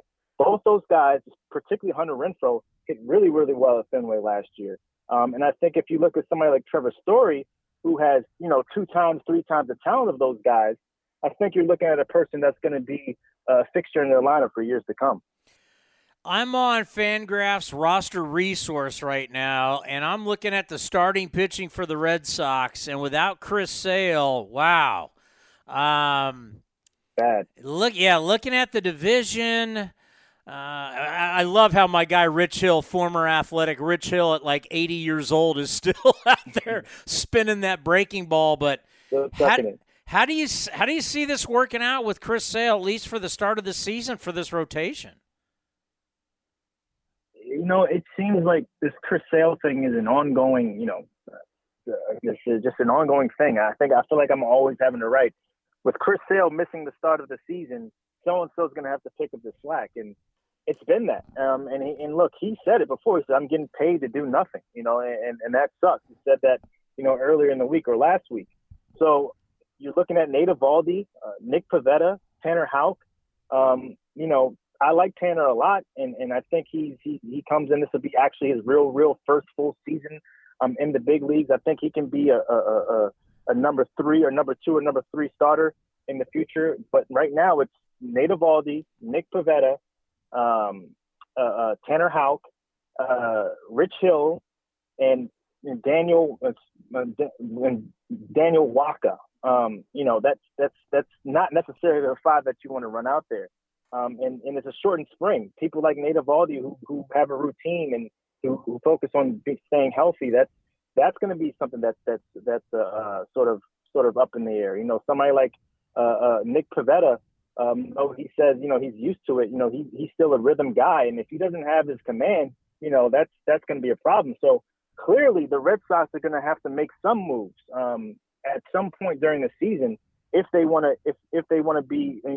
contend, particularly in the AL East, when you look at teams, not even say the Yankees, just the Blue Jays and what they've done, you're looking at a team that just has possibly a number 4 and I say a number 5 starter in any other rotation. If you're looking at say Nate Eovaldi number 3, I'd be generous, number 3 starter in Nate Eovaldi, maybe possibly 4 or 5 in Tanner Houck. And possibly even a person like Pivetta who wouldn't even be in the rotation for any other team. So they're going to have to they're going to have to patch some things up, and I think they have to patch it up quick. But I think the main thing is trying to survive until the deadline, or trying to survive until the first half of the season, and then making their push, because Heim has proven that he can pull in some arms. So we'll see what happens. But obviously, them missing those missing arms like a Erod even who filled up innings, that's going to be a huge blow for them. Yeah, the season's going to start here in a couple weeks. I mean, we're going to snap our fingers, and it's going to be opening day, and the East is just going to be – it's going to be a brawl. That's what it looks like. And when you start talking about the Red Sox and the Yankees and the Rays and the Blue Jays, we'll keep the Orioles out of this. So those 4 teams right there, New York, Boston, Toronto, and Tampa, handicap that. How would you see it 1 through 4 right now? I would honestly go Rays, because I think they've done it, prove that they're the tower over the East despite their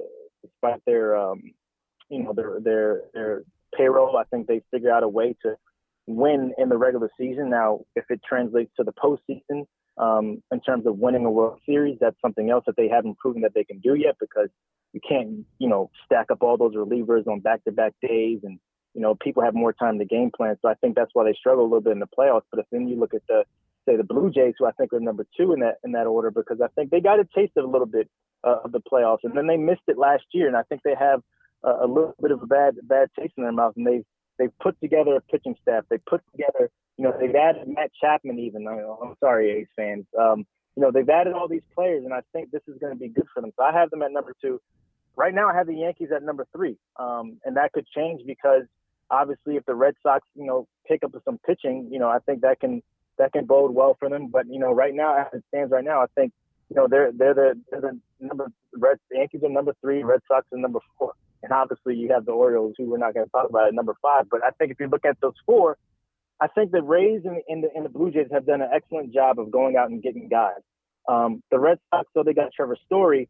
A lot of guys dropped off the list in terms of guys that were free agents who they could have gotten. So I think you're looking at a team that's flawed from its pitching staff even down to some of its bullpen and trying to get Matt Barnes on track, who sort of fell off a cliff in the second half of the season. So there's a lot of questions, but if anything, I think Chaim Bloom has figured out a way to patch up things in the rotation in the years past, and we'll see what happens, going into this year.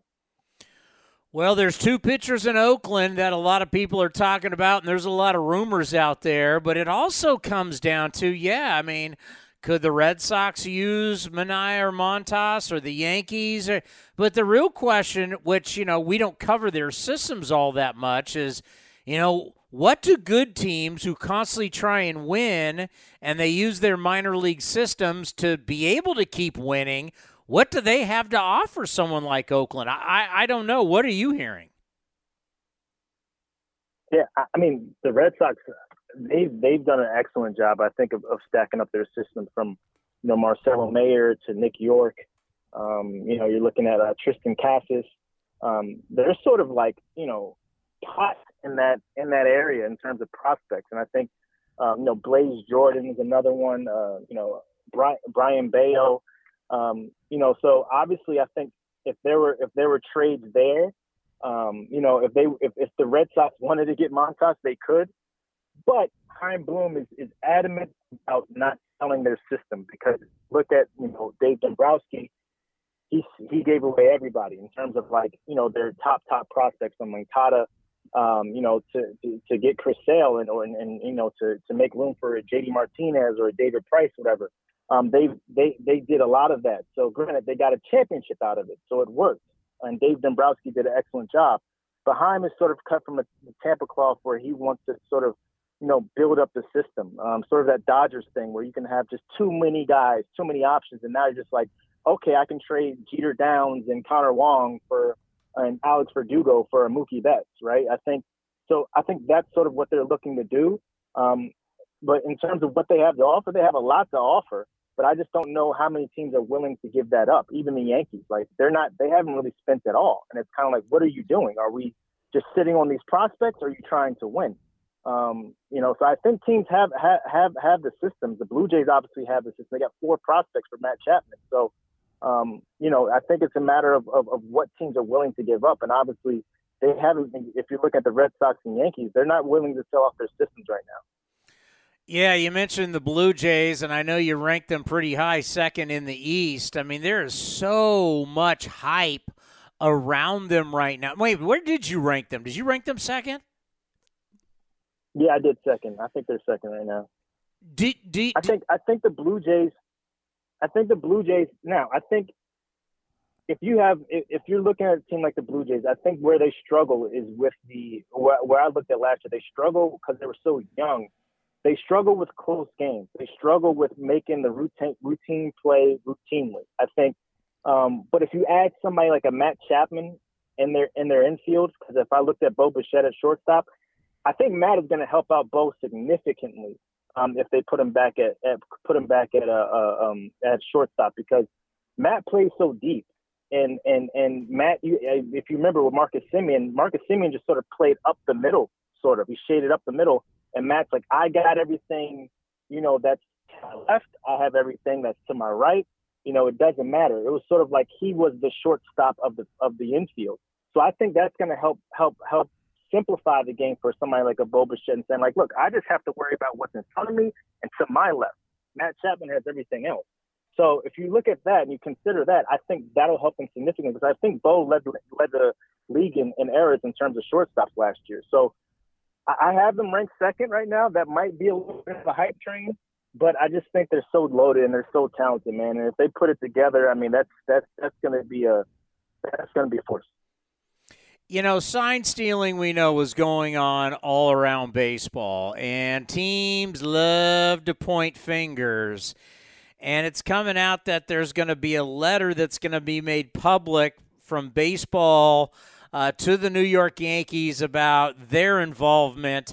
Now, Boston can't be looking at anybody because they've been guilty, they've got caught, and they've been punished. But how much do you think baseball and I would say fans, I know the A's fans will love it, and even Red Sox fans are going to be like, you know what, finally it's coming up about the Yankees and it's going to be official?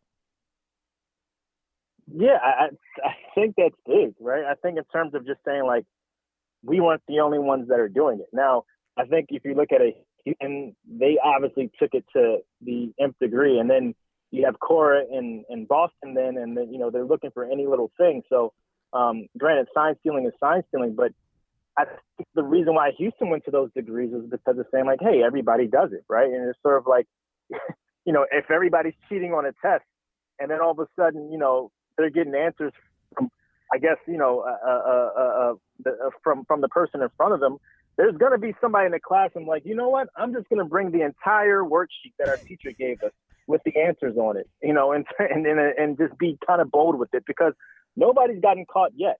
And then the person gets caught. It's like, wow, how could you do such a thing? Granted, sign stealing is bad, but with the Yankees, I think they pointed fingers a lot, you know, from CC Sabathia to Aaron Judge and everybody else saying, like, you know, we would have won the World Series if had we, you know, hadn't been sign stealing and hadn't there not been sign stealing in 2017. Well, look, you were doing it too. So it comes out like that. And I think that there's been a lot of finger pointing at the Red Sox. I mean, excuse me, at the Houston Astros, Cora, you know, the Red Sox and everything like that. But everybody's doing it to some degree. I think Houston just happened to take it a little bit over edge. And then it sort of, you know, went into that. But I think you have to look at a situation like the Yankees. People want to slay the dragon, and they've been slaying the dragon for a long time with the Yankees. Yankees won a World Series in 2009, and they're known as the prim and proper organization. This is how we do it. This is like, oh, you got to shave and all this stuff.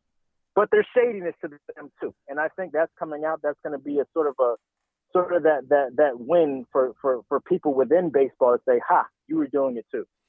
Hey, it's great to hear from you. Congratulations on everything with the family. Be well, and we will talk to you soon. Enjoy the rest of your time in Florida. Always, Tony. Thanks so much. Take care, buddy. Julian McWilliams. Remember, he covered the A's for The Athletic, now covers the Red Sox for the Boston Globe. And, yeah, this isn't a good look for the commissioner's office, which I think a lot of us will be happy about. Right? I mean, come on. Cheating's trying. The whole thing about sign stealing and everything. I mean, the bad part was it became electronic. That's where it jumped the shark. Like stealing signs and doing that kind of stuff organically, that's been a part of the game. But now when you start using like the Red Sox with the Apple Watches and the Astros with cameras, but baseball never wanted to come down on the Yankees. And there's been rumors in our sport about the Dodgers and the Yankees and the Brewers for a while.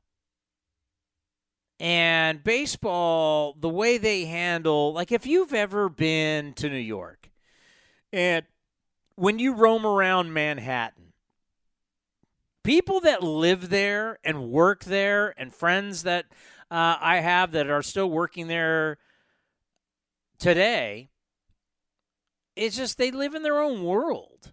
We all live in our own world to an extent, no question. But when you live in Manhattan and you live in New York, everywhere else really doesn't matter to you. It's hard to explain unless you've experienced it and you've been there for a while and you have friends that live there. Like it's like it's the center of the world. Even though I only really care so much about what's going on in my world, like you out there listening right now, but we understand there's more to us than just what's happening from Cody's apartment right now. But when you're in New York, I mean, New Jersey seems like miles away. It seems like, I mean, they are it's a different mentality. I don't know. Am I explaining that correctly, or do you have to experience it for me to understand it? Well, I still haven't fixed the issue with my microphone. I don't know what it is, but you're right. You know, someone that grew up in the Midwest, since, you know, people consider Pittsburgh. Okay, Pittsburgh, like people in Manhattan and New York City, Pittsburgh seems like you guys, like you would consider yourself like East Coast being from Pittsburgh, but they would view you like you're on a different planet if you're from Pittsburgh. Essentially, yeah. But I know the mentality. I've never been to New York City, but I've been to New York. I went there as a kid, and my parents took me, like my mother and grandmother took me to Coney Island and stuff like that, but I never went to New York City. But I know how the mentality is. I know a lot of people from New York, and yeah, you're right. They live in their own world. The only other place they really recognize is Florida, because that's vacation time. Yeah. They vacation down in Florida. But my whole point to this is it's not good for the commissioner's office, and they view it as bad for the sport if they were to come down on the Yankees. The Yankees are we all know, they're the flagship of the sport. Part of the problem with the sport, part of the problem with promoting when you do everything around one team or a couple teams, that's where, you know, you think about the greatness that is the NFL or even at times the NBA. You know, look at the NBA. Look how big the NBA has gotten to be on the world stage, and the New York Knicks are awful and haven't been good.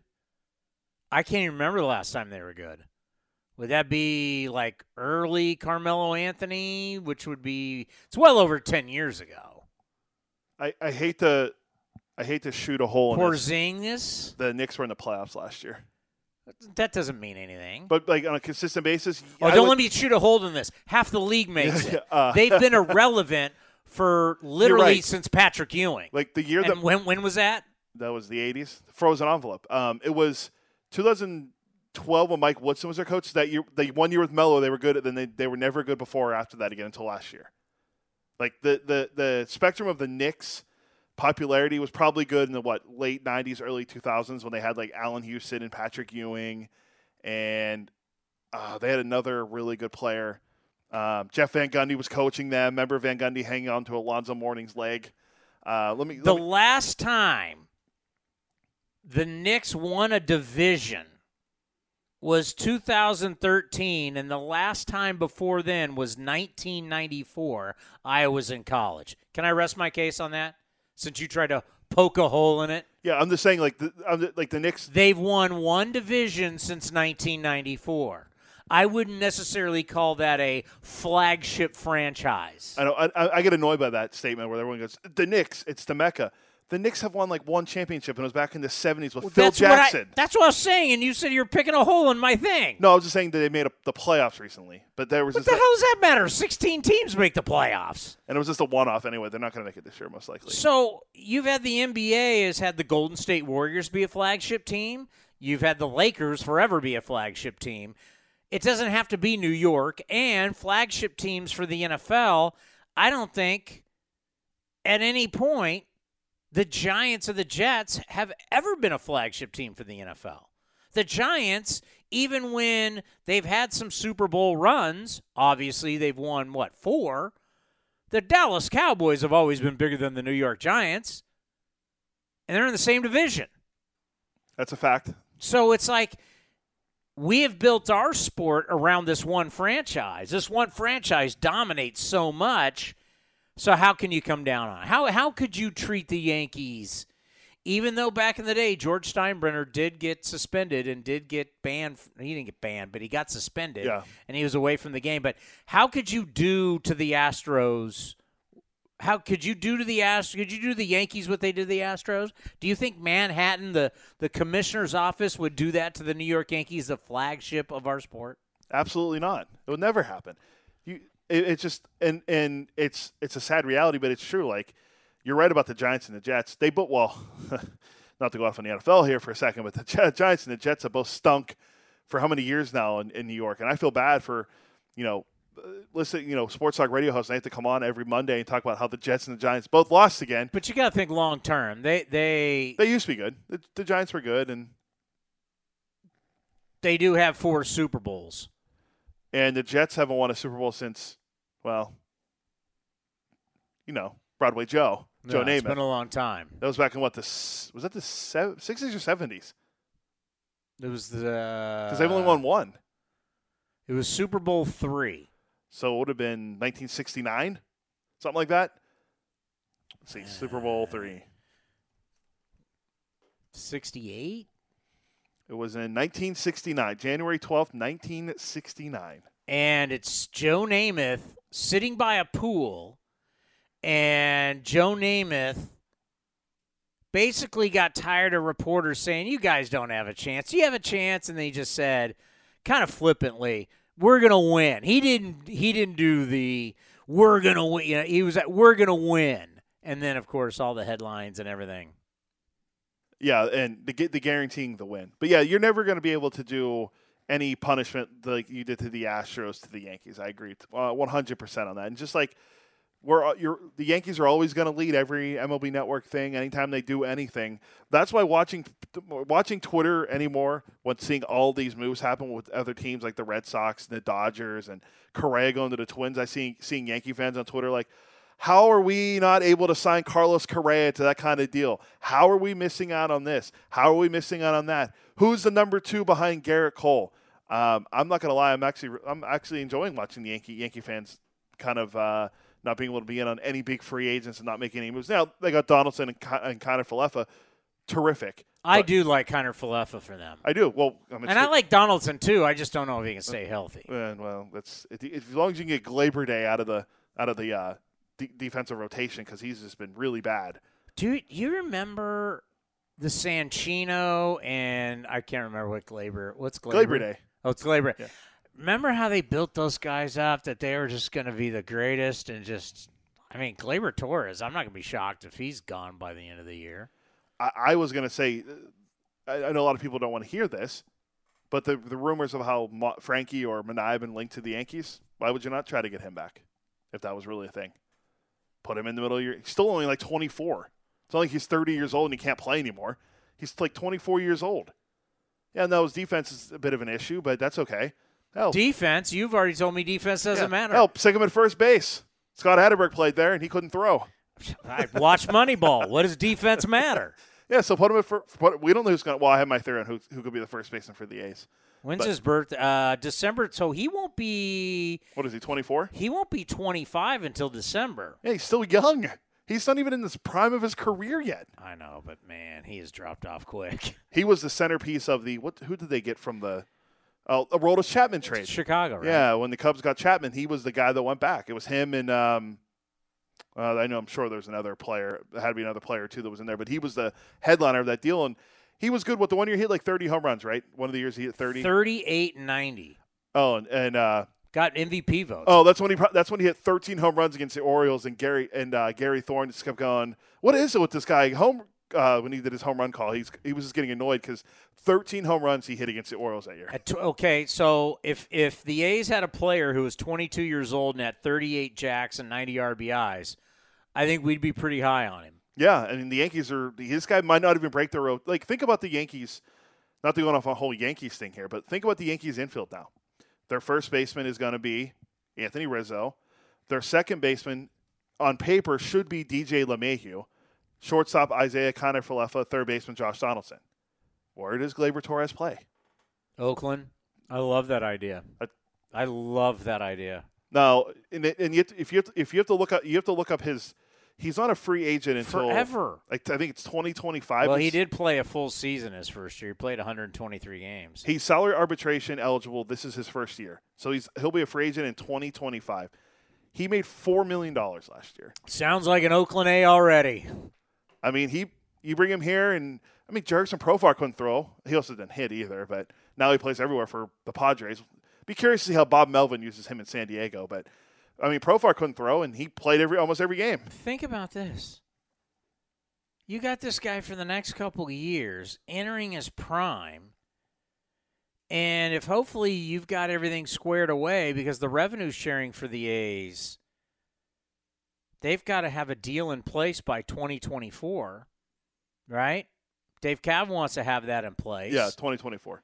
I mean, he could be, if he just comes and all he does is rakes, which not so sure. I mean, it is a gamble. I mean, last year he had 259 at an OPS of 697. Last time I checked, if I looked at my OPS scales, 697 stinks. Yeah, that's below league average. No, but his career OPS plus is 114, so he's above league average, and his OPS. Well, yeah, but those are because of the first 2 years. What was his? Well, I'm going to his page right now. His best year was 128. He was last year was 93. Okay, he was below. There's a big difference between 93 and 128. I mean, Baseball Reference has him projected, and I think this might have been before all these trades happened, to hit 17 homers and drive in 59 runs. In spring training right now, according to this, if it's been updated, he has 2 hits and 3 at-bats.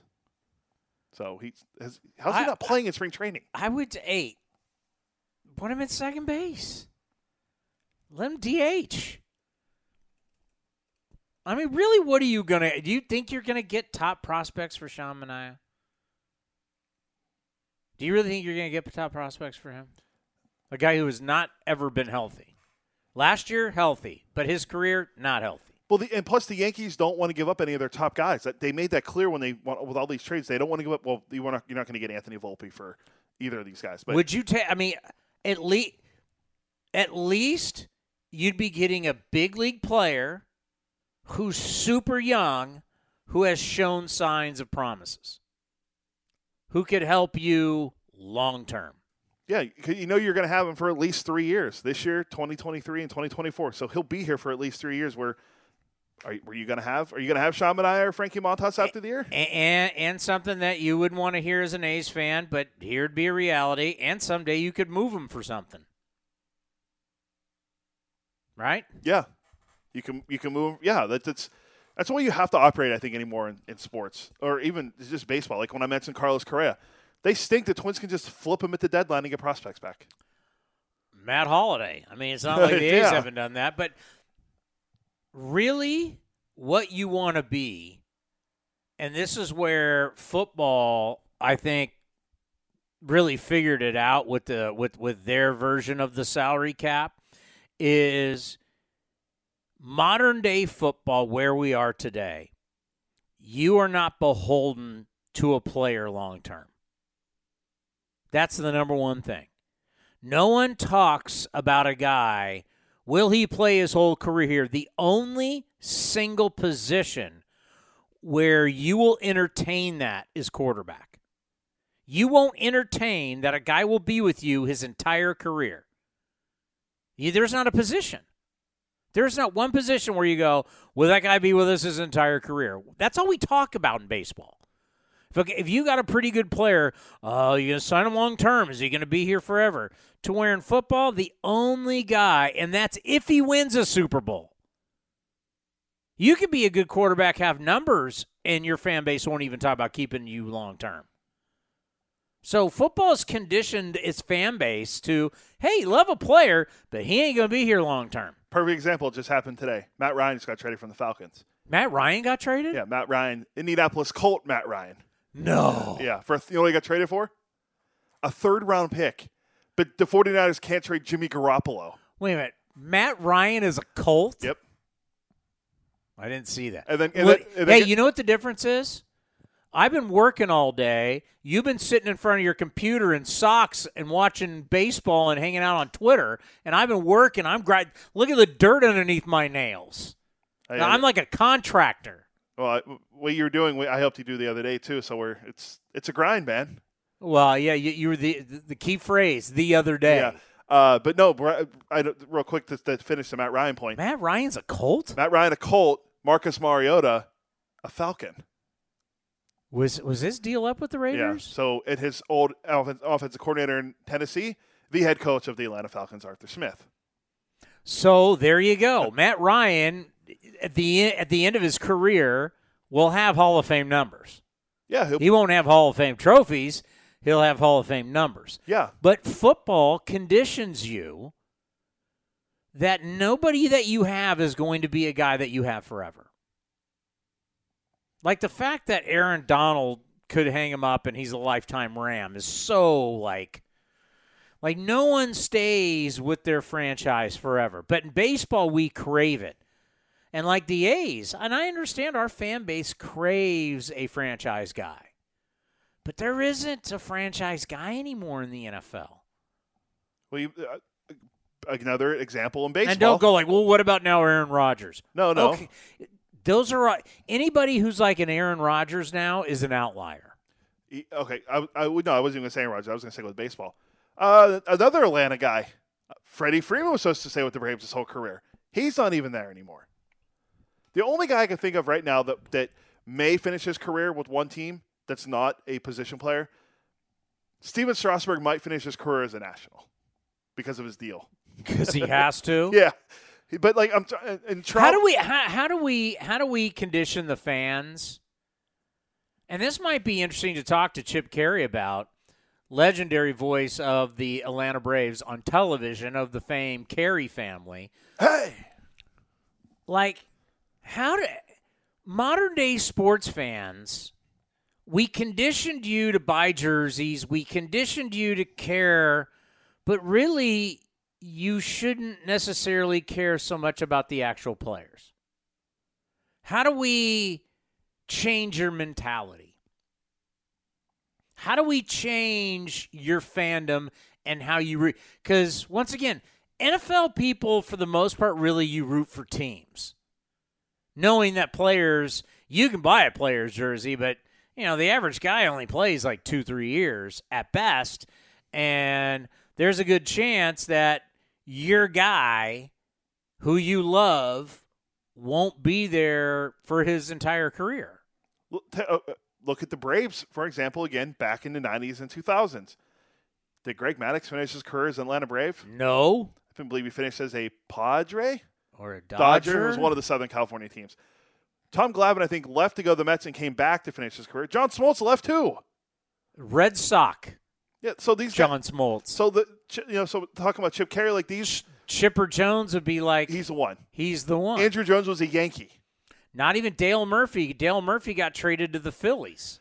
Exactly. So like, there's not a modern day baseball players to stick with one team. It's very rare. Derek Jeter. Who do we got? Jeter. You probably got Trout. Yeah, because of his contract, yes. Well, then again, I would sign him when he's 38 if he still plays well. Trout and? Let me think around the league. Now, don't give me young guys because young guys can get moved. So you can say, well, Acuna. He could get moved. Who's a guy that's locked in that you said Strasburg, but that might be because of injury. He retired, but Kyle Seager spent his whole career with the Mariners. but I get what I'm trying to think. Who reached out? I think it was the Rangers. The Rangers. Rangers reached out. I think I read that. They wanted him to play with his brother. And like who in baseball? We're probably missing somebody, but who in baseball are you? Mike, there's potential. Now I think Trout does for sure. Soto, if you can sign him long term. Yeah. Nats. But it just seems like these guys don't like Harper. Machado didn't value it. Tatis maybe with the Padres because he has his is it's. I would say no. It's a 14-year deal. I would say no. I bet guys who sign those big deals with certain teams, I could see. I forget that. I think you can sign with the Yankees and you probably don't finish. Okay. These are three guys that they're not Hall of Famers. Well, one guy's on the fringe, but they've been with their whole career there. Posey, Crawford, and Belt. Now, Posey's done, so he finished his whole career there. Will Belt and Crawford be there? Crawford might. I don't know. Belt's only on a 1-year deal, or he has the qualifying offer. So, I mean, and those guys are local. Other than that, it's hard to think of. Like Max Scherzer's been on like 5 different teams. He was on Detroit. He was on Arizona to start his career. He was on the Nationals. He was on the Dodgers. Now he's a Met. All right, I'm just going to go to the teams, right? In Major League Baseball, D-backs don't have a guy. No, Goldschmidt's gone. Acuna, maybe in Atlanta. Baltimore. Good luck. Trey Mancini? Red Sox? Right now, it would be well, he might opt out. Yeah, we're talking about Bogarts as a free agent. Devers? We're talking guys now. We're not talking great. Devers is a good player, but yeah, I get where you're going. Right? Okay. All right. Cubs. Not right now. White Sox. Jose Abreu. But he came up later, though. Had a hell of a career, though. Yeah, he's been pretty good. He's been really good. Cincinnati Reds, Joey Votto, yeah. Is that because of contract? Oh, you don't think the Reds are trying to trade him with the money he's making? So that's just because of contract? I mean, he seems like an all-around really good guy, and he fits in that. He's been there for so long.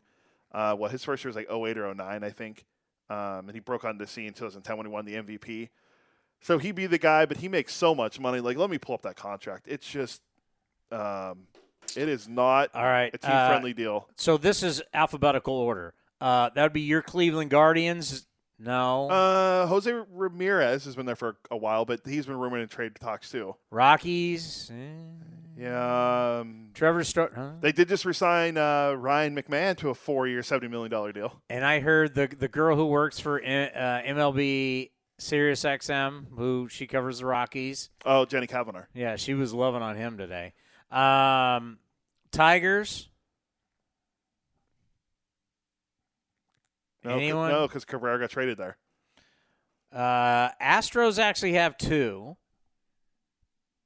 You got Bregman and Altuve. Okay. Dodgers.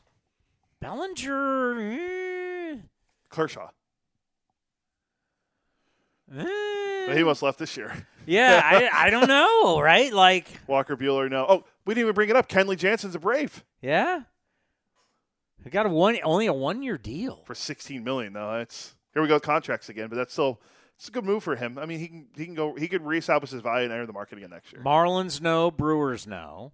Brewer, yeah, no, because Yelich was traded there.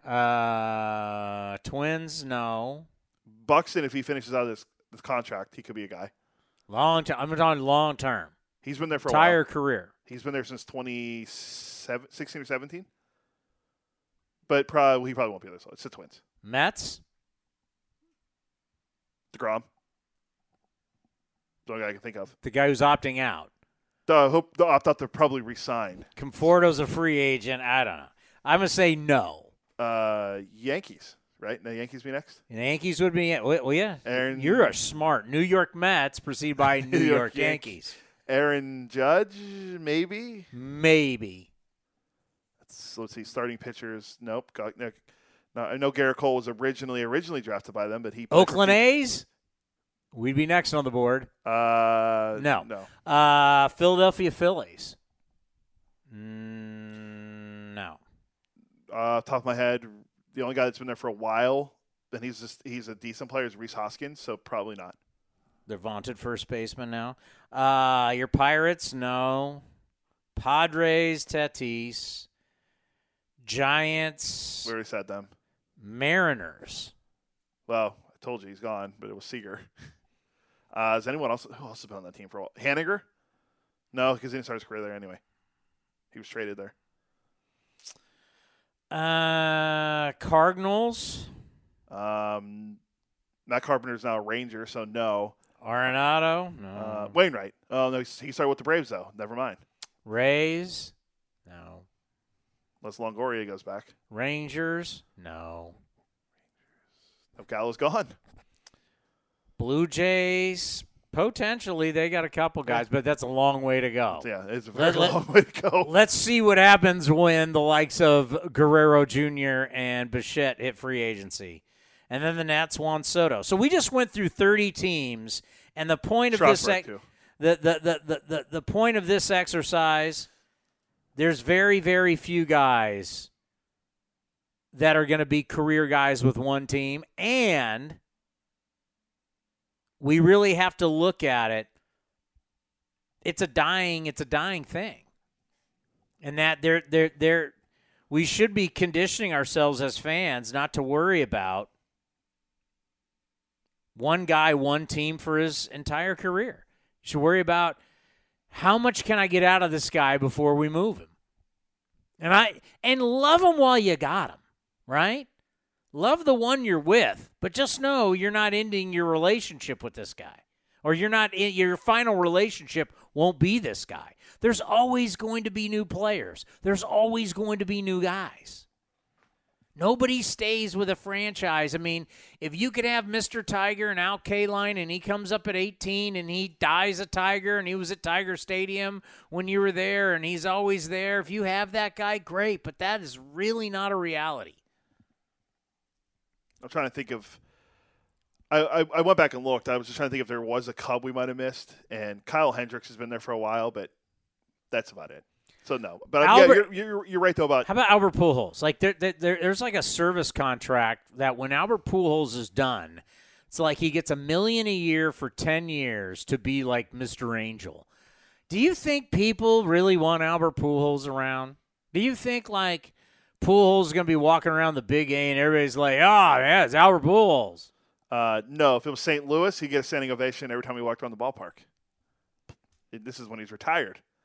Yeah, like even think of some of the best players of all time. Trevor Hoffman didn't finish his career as a San Diego Padre. He was a Brewer. Yeah, there's a lot of guys like that didn't finish their career with the team they started with. It's a rarity to have a Derek Jeter or a Buster Posey anymore in baseball. Now you're right about football. It's been one team for the quarterback. Like look at basketball. Steph Curry has been with the Warriors. He might finish with the Warriors his whole career. Even in basketball, you don't get it. Kevin Durant didn't stay with the Oklahoma City Thunder / Supersonics his whole career. LeBron James has been back to Cleveland twice already. And Michael Jordan was a wizard. Yeah. Don't forget, Jordan was a wizard. Yeah. It's just, and that's, and I always, I know it just sucks to hear, but I think that's very important for our fan base. Our fan base, because they've never had it, I think they long for it, but if they had it, they'd realize how it's overrated. Because it is not fun to watch your supposed superstar. It's not fun to watch him get old. It's not fun to shop him. It's not fun to get rid of him. It's not. It's not fun to watch someone age and not have the numbers anymore. And then, the only good part is at the very end when you do this, this farewell tour. How many guys have really had a farewell tour? It was like Cal Ripken, Tony Gwynn, very few. George Brett. Jeter. Rivera. Very few have had a farewell tour. But I'm telling you, the Lifetime guy, it doesn't. Do you think watching Pujols at the end was fun for an Angel fan? I don't know. I'm married to an Angels fan. I don't know how much they enjoyed watching Pujols, period, after the first couple of years. Who wants to watch a guy's skills erode, and yet you still owe him all this money, and oh, my God, what do you do? And he still wants to play every day. Of course he wants to play every day, but you don't want him to play every day. Why? Because the numbers show he shouldn't play every day. And, my God, it's painful to watch him run down to first base. It's like, A's fans, you haven't had to deal with that. But boy, do you want it. I pulled up Votto's contract. How much do you think Joey Votto is making this year at age 38 for the Cincinnati Reds? But you got to realize, I became a Votto fan last year when he stopped trying to walk and he started trying to hit home runs. He did have a good year last year. At age 38, Joey Votto is making $25 million. At age 39, how much money is Joey Votto going to be making? $25 million. At age 40, Joey Votto is going to make $40 million. Well, it's a team option with a $7 million buyout. I'm pretty sure they're going to buy him out when he's age 40 for the $7 million. And so he has 2 more years left with the Reds for $50 million because who wants to take on that contract? He's still a good player, but he's not the player he was. Like last year, he was really good. Because he was swinging it. He hit 30. He wasn't trying to walk anymore. He admitted it. That was the coolest thing about Joey Votto last year is that Joey Votto actually admitted, you know what? Because a lot of people criticized him, including yours truly. It's like, oh, your on base is great, but your team stinks and you're not – like, Go to his runs scored. How much has that dipped? Let's see. His runs scored. He scored 106 in 2017 at age 33. Then it was 67, 79. He only played in 50 games in 2020, obviously. And then he had scored 73 runs last year. 36 of them were because he had a home run. But that was the thing. He admitted, because he heard the criticism, like, that's great, he walks a lot. So what did he start doing? He says he's trying to hit home runs. How many did he hit? 36. I became do you remember when I flipped on him last year? I became a Joey Votto fan last year. I'm just looking at his numbers. Like, he has really solid numbers. He's only broken – how many times do you think he's broken 100 RBIs in his career? Not a lot. 3. He had 99 last year, so it could have been 4. 3 times he's done it. In that ballpark, in that bandbox. But look at his on-base percentage. His career on-base percentage is .416. It's pretty good. Now, how many RBIs? Career RBIs, 1,065, and 331 career home runs. But yet, at the age of what did he say, you know what, I'm tired of just being a guy that walks a lot. How many home runs? 37 years old, 36 home runs. Because he started swinging it. Good for him. I'm not. Do not bring down my guy Joey Votto now. I feel bad now. He's no one in that lineup. Castellanos is a Philly. They got. I guess they still have Moustakas, but they really don't have anyone. That Winker's gone. Barnhart's gone. Why would you have Moustakas at this point? And can you deal him? Let's see. I mean, the universal DH should help you out, right? Yeah. Some guys should really benefit from the universal DH. Like some guys. They saw that rule and said, "Man, I'm going to get a paycheck for at least 4 or 5 more years." He had a -1. He had a -1 WAR last year. He only played in 62 games, but man, Moustakas has fallen off. I mean, he had 35 home runs in 2019. He only hit 8 in 2020 in the shortened season, and then he only played in 60 games last year, and he hit 6 at age 32. And they're paying him now. Moustakas is making $16 million this year. $18 million next year, and then he has a $20 million option with a $4 million buyout the same year as Joey Votto. Yikes. If you're the Reds. Someone will take him, though. If you try to trade him, I mean, I think he has the money he's owed is a lot easier to take on than Joey Votto because of his age. And the universal DH would help it. Yeah, I mean, just I don't know why we got stuck on the Reds, but they're not the Reds anymore with Adam Dunn hitting all these home runs. They're going to be a lot different this year, but you got to feel bad. In a way, I feel bad for Votto. Entering the twilight of his career, and he's going to be playing on some probably bad teams in Cincinnati. Wow. So I told you, as you sat here in your socks and on Twitter all day, I was working like a contractor, right? I didn't see this. Casey Sadler done for the year. For the Mariners? Injured right shoulder. That is a blow. Yeah, he was really good for them last year. He had a 0.67 ERA in 42 games and a franchise record 29 consecutive scoreless appearances. Done. That's sad. Yep, it's sad that this guy sad that he could never figure it out for the Pirates, but he played before he went to the Mariners, he was on 4 different teams before he joined the Mariners, and he was in his career in 2 years in Seattle in 49 games, he has a 1.43 ERA. That's pretty good. That sucks, especially at that age. What's he, 30? It was last year's age 30 season. He is now he's 31. He'll be 32 in July. Wow. That's always the worst. You see shoulder. I mean, at least with like the elbow, we can talk about Tommy John, but you see the shoulder, terrible. Coming up next, one of the great TV faces, Chip Caray from the Braves. Are they ecstatic about Matt Olson? How do they feel about Freddie Freeman? Their guy is now a Dodger. We'll find out next right here on A's Cast Live.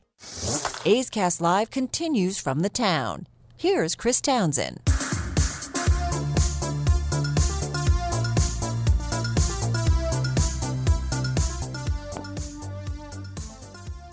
God, can you imagine you're an Atlanta Falcon fan?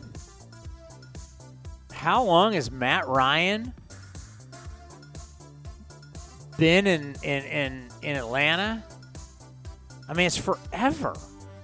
Freddie Freeman gone? 14 seasons. My twins are 16 years old. Remember, he'll always be linked to him and Joe Flacco. Did Matt Ryan go to Boston College? That's correct, Boston College. Jesus. Second best quarterback to ever come out of Boston College? He's the second best? Come on. Doug Flutie? Better than Doug Flutie? Come on. The great Doug Flutie. Another day is here, and you're ready for it. What to wear? Check. Breakfast, lunch, and dinner? Check. Planning for what's next and how to save for it? That's where Bank of America can help. For your financial to-dos, Bank of America has experts ready to help get you closer to your goals. Get started at one of our local financial centers or 24/7 in our mobile banking app. Find a location near you at bankofamerica.com/talktous. What would you like the power to do? Mobile banking requires downloading the app and is only available for select devices. Message and data rates may apply. Bank of America N.A., member FDIC. God, I was trying to think about that. I mean, I remember him getting drafted. I used to do all those draft shows back in the day. It means we're all getting old. When Matt Ryan's old, yeah, like that's the thing. It's like when like Phillip Rivers and all these guys were out of the league. It's hard to believe Matt Ryan's been in the league 14 years. Phillip Rivers also finished his career as an Indianapolis Colt. Oh, God. Do you think about all these guys? Ben Roethlisberger's done. We're getting old. Chip, are you there? Hey, I'm here. How are you guys? Great, great. We were just talking about, you start to feel old when you're like, Matt Ryan got traded to the Colts. You're like, God, he's been in the league for 14 years. And then Freddie Freeman's now not there. You guys got a lot going on in Atlanta. Yeah, as long as they don't trade me, I'm in good shape. It's okay. We'll get through this together. Well, you can't trade a Carey. The Carey family is too strong. They can't. You guys are the franchise.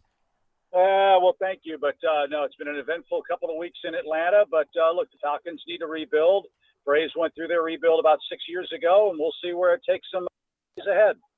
We talk, our fan base longs for a franchise player because they've never had one. I mean, going back to when the A's got here in 68 and had great success, winning 3 straight World Series, and later on came the Tony La Russa A's that won a World Series and went to 3 straight. But no guy has ever just said, I'm sticking my flagpole here and stayed here their entire career. So A's fans have always looked for that guy, and I think about for Braves fans, I mean, you had that guy with Chipper Jones. Now, obviously, with the franchise, think about someone like Hank Aaron, where no matter where the Braves were, he is Mr. Brave. But when you think about Freddie Freeman leaving, how tough was that for the fans? You just won the World Series, and now your guy's a Dodger. Well, I guess you have to look at it with Freddie Freeman 2 different ways. One, you look at the player. MVP, won a World Series champion, Gold Glove Award winner, face of the franchise, as you said, a guy that had been with the organization for 12 years. That part of it's hard. It's hard to lose a player of that caliber, but the Braves are getting a really good player in return. And I think the unknown factor for our fan base is we don't see the Oakland A's very much on the East Coast. So fans know that Matt Olson's from Parkview. They know he's an Atlanta kid. They know he's put up big numbers. He's also younger and less expensive, and the economics of this deal are a big part of it from the Braves' perspective as well. Then you take the other side of that argument, which is the human being. Freddie Freeman's a great guy, great husband, great father, super in the community, unbelievably good and patient with the media, as we said, kind of like Chipper Jones and Dale Murphy and Tom Glavine, very vocal face and voice of the franchise, and you're going to miss that. Certainly we will in the media. But as you know, the essence of our game is adapting to change because Chipper Jones doesn't play for the Braves anymore. Greg Maddux, Dale Murphy, Hank Aaron, John Schuerholz isn't the GM. Bobby Cox is no longer managing the team. If you can't accept change and the time marches on with or without your favorite players, you're going to be disappointed every year. So, we're going to be sorry Freddie's gone. We're sorry that he and the Braves couldn't come to terms.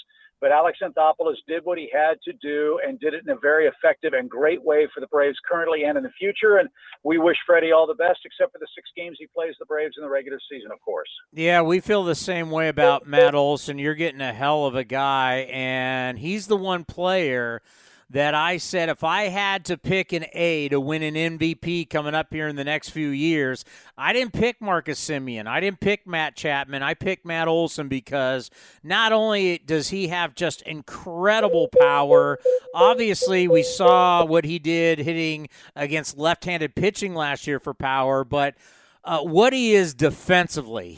And that's one thing I think you guys are going to notice, how special he is at picking the baseball, at throwing the baseball. He really, and running the bases. You guys are getting an all-around player who I agree with, younger, cheaper, but man, I think he's about to explode on the national scene, and he's going to do it as an Atlanta Brave. With a defending World Series champion team that's getting Marcell Ozuna back after he missed almost all of last year, and Ronald Acuna Jr. back after missing half the season. So coming to Atlanta, all those accolades you presented for Matt are things that if he just does that with the team around him, he's not going to have to be the guy. Which I would assume, again, not watching the A's an awful lot last year, he was kind of a guy that you put an X on him, and if you work around him, you got a pretty good chance to neutralize that team offensively. That's not going to be the case for him in Atlanta. If he has a bad day, he's got 5 or 6 guys in a really deep, good lineup that can pick up the slack. So all those points you made are valid. We can't wait to see him. He's had a good start to spring training in his brief time with the Braves so far, and I think very quickly our fans in Atlanta are going to fall in love with a local kid who, if he just comes in and does what he's capable of doing, I think he and the Braves will be just fine. And how about the just terrific, sneaky move of Kenley Jansen for 1 year coming in for your bullpen? Yeah, that was a bit of a surprise. The Braves already had a very good bullpen. I think that's because they have some questions at the back of the rotation. Charlie Morton looks to be on track to start the season in rotation. Max Fried is going to be in rotation. Ian Anderson is going to be in rotation, with a caveat. He had some shoulder issues last year that were part of his cautionary tale. Then you've got a fight at the back of the rotation with guys like Kyle Muller and Kyle Wright and Touki Toussaint and others looking for the 4th and 5th job. But because of that uncertainty, you better have a deep and strong bullpen. And it's a bullpen that you don't have to worry about lefty-righty splits. They get both sides out pretty equally well. Will Smith said he's cool being a setup guy. He said, quote, if it leads to another World Series and I'm not closing games, I'm fine with that. So, yeah, getting Kenley Jansen, who is the most accomplished closer of his generation, is a great coup on a 1-year deal. He dreamed of playing for the Braves as a kid growing up in Curacao, knows Ozzie Albies, grew up watching the Braves on the Superstation and Andrew Jones, and he's excited to be in Braves colors, and we're excited to see him do his thing with that cutter-slider combination in the 9th inning in Atlanta. One of the fascinating things about this season will be how National League teams really utilize their DH. And there's a lot of ways to go about it. You can have one guy who's your primary DH. You can use it as a kind of like an off day for certain guys to get some at-bats. Or if you got someone hurt like Acuna who's coming back, maybe he's not ready to play in the outfield, but, man, at least at some point early on, stick him as DH to get that back into the lineup. So how's Acuna doing, and what do you see his role as early on in the season? Well, I think that depends on what the trainers say. Ronald's been hitting bombs in batting practice, but I'm sure they're going to bring him back somewhat slowly after the ACL tear because, as you said, they can't risk losing him again. But, in the National League, it's going to be a different game. The old saying, if you have the DH in the National League, that's going to be a big payday for a lot of guys making $9, $10, $12, $15 million. That's not the case anymore. I think with the Braves, you're going to see those at-bats spread around. As you said, Olson could DH, Ozuna could DH, Acuna could DH to start the year. If you want to get Austin Riley off his feet, you can keep his bat in the lineup and get him away from third base. I think that's going to be a really, really good thing for National League players who aren't used to that. And, of course, some guys do the DH job well, some hate it. But my take on it was, as a National League traditionalist, I hated the DH. But watching Mike Fultonevich try to hit convinced me that we desperately need it in the National League, and thankfully it's here. So I think you're going to see those at-bats spread around with a multitude of guys in Atlanta, and Brian Snitker will be able to play the hot hand, knowing he's going to have 5 or 6 bench bats at his disposal on any given day. Yeah, they were talking about Max Scherzer and no DH, and you're like, Max Scherzer was like 0 for 59 last year, and do I need to see him bunt off his face again in practice? Well, all I know is this. Max Scherzer beat the Braves a couple of years ago with an infield base hit while he was playing with the Washington Nationals. So any pitcher that does that, I say get a regular player in there so they can strike out and try to launch the ball out of the ballpark. So, I'm not a fan of the three-outcome style of game, but that's what we've got. And if there's more offense and there's a chance for more action as opposed to watching pitchers try to hit, I think you've got to adapt or die, and I applaud the baseball's moved in that direction. So the division is interesting, obviously, with the Mets going to be spending some money and they're going for it, looking at the Phillies signings. So how do you kind of handicap the National League East right now? Well, the Braves are the team to beat because they've won the division the last 4 years, and they've got a World Series ring that they'll be getting in a couple of weeks. So that's number one. But number two, the Mets are going to be very good. If DeGrom is healthy, any team that has Jacob DeGrom is a big threat. You had Scherzer, you had Taijuan Walker. Those guys are really, really accomplished pitchers. They've upgraded things in New York. Buck Showalter's going to bring an edge and try to, shall we say, reinvent the culture in Mets colors. He's a terrific tactical manager, and he's a no-nonsense guy who's going to straighten out some things there. That's number two. And number three, the Philadelphia Phillies. They've got Aaron Nola and Zach Wheeler. That's really good. They're going to have a really good offensive ball club. I don't know if they're going to be able to catch a cold or not, but I think Dave Dombrowski's betting on the fact that group 1 through 9 offensively is going to drive in more than they're going to let in. We'll see if that's the case. But as of now, it looks like it's going to be a 3-team race in the East. The Marlins, with a really good pitching staff, aren't ready for prime time yet. And I'm not sure that the Washington Nationals have put enough around Juan Soto for them to really be consideration in the race. But I do know this, as evenly matched as the Braves and the Phillies and the Mets appear to be, the path to the division historically has been you've got to beat the weak sisters in the East if you're going to win it. That means when you play the Marlins, you better have a good year against them. And if the Nationals are down, you'd better have a good year against them, because if you don't, one of those other clubs is going to, and you'll be ending up looking up at them when it comes to time to hand out a division title. Repeating is just something we haven't seen a whole heck of a lot. The Giants had their interesting run of win, not win, win, not win, win. But really, you got to go back to, I guess, the Yankees last time we saw a 21 years. 21 years. Why do you think, and what do you think about that challenge for the Braves? It's now their opportunity. Well, because I think that's the great beauty of baseball. Any team can beat any other team on any given day. Look, the Baltimore Orioles can throw John Means at you, and he can give you a hell of a performance, and they can beat you.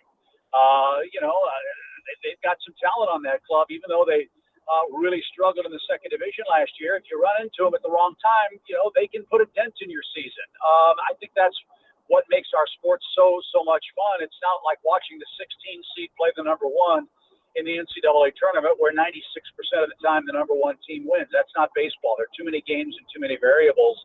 And that's the same as when it comes to our sport, especially at the trading deadline. Look, last year, nobody gave the Braves a chance to do much of anything, much less win the division of the World Series. But Alex Anthopoulos went out, got Eddie Rosario off the scrap heap. He got Jorge Soler from Kansas City. He wasn't being utilized there.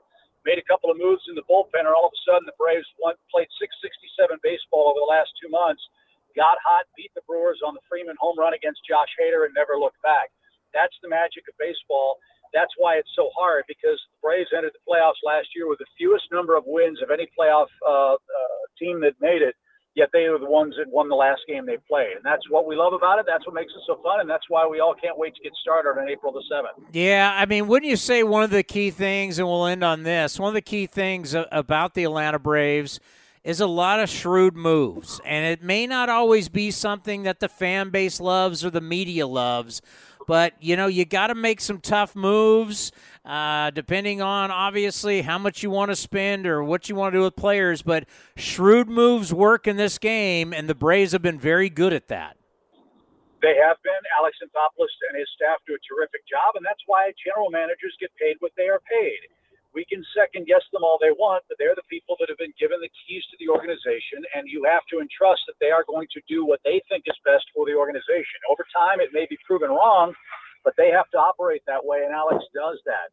They are paid a lot of money to make very difficult decisions, like the one Alex made a couple of weeks ago with Freddie Freeman. That wasn't easy on any level, but ultimately he had the, shall we say, stones to do what he thought was right and let a franchise icon walk out the door, but in the next breath was able to replace him, and not only replace him, strengthen the ball club in his absence. That's not easy to do in this day and age, and I think Alex Anthopoulos deserves a ton of credit for being able to pull that off. Well, we really enjoyed the run last year with the Braves. Obviously, some former A's around there that came on this program. Walt Weiss was coming on, our good friend Ron Washington, and we had a lot of fun. And now we'll be rooting for Matt Olson too. So we'll be rooting for you guys. And by the way, the Carey franchise, you can't trade a Carey. That's not possible. Well, my grandfather was an Oakland A broadcaster for 1 year.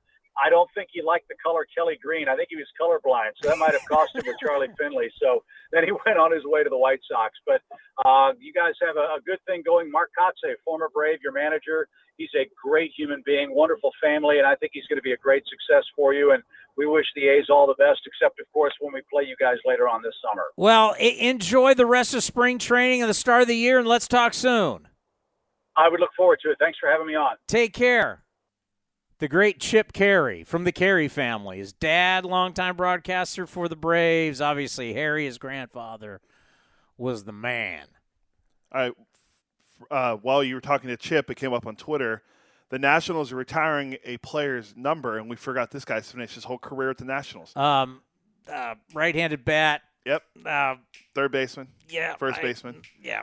Mr. National. Stayed out for the COVID year. Yep. God, what the hell is his name? Ryan Zimmerman. Ryan Zimmerman. So there's the guy that's finished his whole career. They're retiring. But now he's out. He doesn't count. He's off the list. Posey off the list. They're retiring his jersey this year. No one over number 11 again. Guess who they're playing when they retire his jersey? Let me hold on. We got to get to buying or selling. Ryan Zimmerman. Does he have numbers that qualify for retiring the jersey lifetime? All right. So, 284 home runs. I wouldn't say he was a power hitter. 1,061 RBIs. 277 hitter. Did a 963 runs scored. A career 816 OPS. Won a Gold Glove. Ever an MVP? No. Top 10 MVP votes? I'm not. I have to scroll down, but I'm going to say no. How many All-Star games? 2. No offense. Is that really a retirement career? I think it's just because he played. I think he might be the first National to have his jersey retired. Not trying to hate. Had a great career. He got paid. He never has to worry. Let's see, how much did he make in his career? He made only $138 million in his career, so he's going to be okay. Is he really a no one will ever wear that number again guy? Well, that's what the Nats are doing, and guess who they're playing when they do it? He was the first. Was he the first ever Nat? I think so. Yes. Something like that. When did they move? They would have moved. His first year was 2005. He was drafted by the Nats in. He was drafted by the Nats in 2005. Let me ask you a question.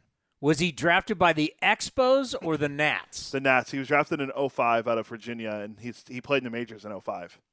So he went straight from college to the majors at age 20. When did they move from – you sure he was a Nat? When he was picked, when he was selected in the June amateur draft back then, were they drafting as the Nats or were they drafting as the Expos? They were drafted as the Nats. Their first year in D.C. was 2005. So he got drafted that June, was in the big leagues that year? Yes. He played 20 games as a rookie. Well, that's not really even a rookie. He was a prospect then because he still finished. I think he finished second in Rookie of the Year voting the next year in 2006. But yeah, they're retiring his jersey.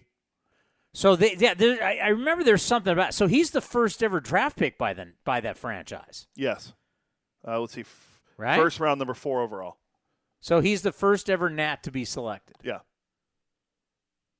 It's a big deal. Who was the last Expo?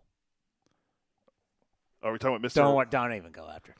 Are you sure? I mean, I'd rather do buying or selling. I mean, I could pull up Mr. Irrelevant for the Nats if you really want the Expos. No, I'm good. Okay, all right. Well, we haven't played this one also. It's time for Buying or Selling. Sell. Right now with Chris Townsend on A's Cast Live. So, yeah, it's been a while since we've done buying or selling, but I'll tell you quickly, the game that they're retiring his jersey, Bryce Harper and the Phillies will be in town. So Bryce Harper could have been the guy that had his jersey retired. He left to go to Philadelphia. They won the World Series. The first year he was gone. So that's who they're playing when they do it. Now you got me going down this rabbit hole of seeing who the last Expos draft pick was. But I'll get you that before the show ends. So I was listening to the game yesterday, Ken and Vince on the call for our spring training game against the Cleveland Guardians. And since the trade of Matt Olson last week, first base has been an open position. Initially thought it could be Seth Brown or the local kid Eric Thames or Dalton Kelly, who I had to look up because I had no idea who he was. I thought Thames was for sure, if anything, a DH.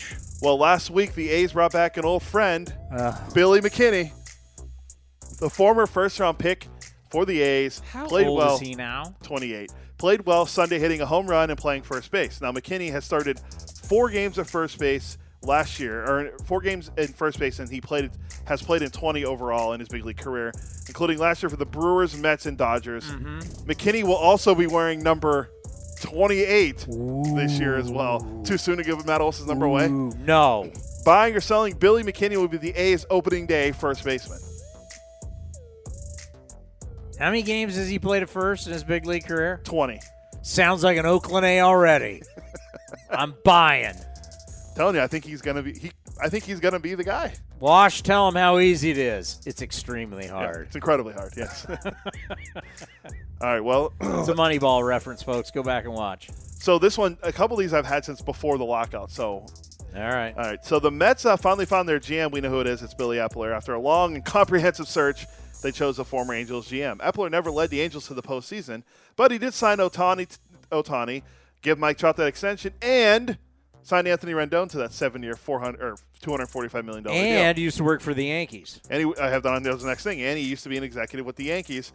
Since he's been with the Mets, they've only brought in Max Scherzer and Mark Canha and Starling Marte and traded for Chris Bassett. Buying or selling, Billy Epler can win in New York. I'm buying it. I like he's friend of the program, Billy Epler. Oh, and he hired Buck Showalter to be the manager. Forgot. Yeah, I think he won in New York. Okay. I there's a desire and a checkbook that, and remember, Buck wins. Now he may not last long term because he wears on people, but Buck wins early. Yeah, I'm going to buy that.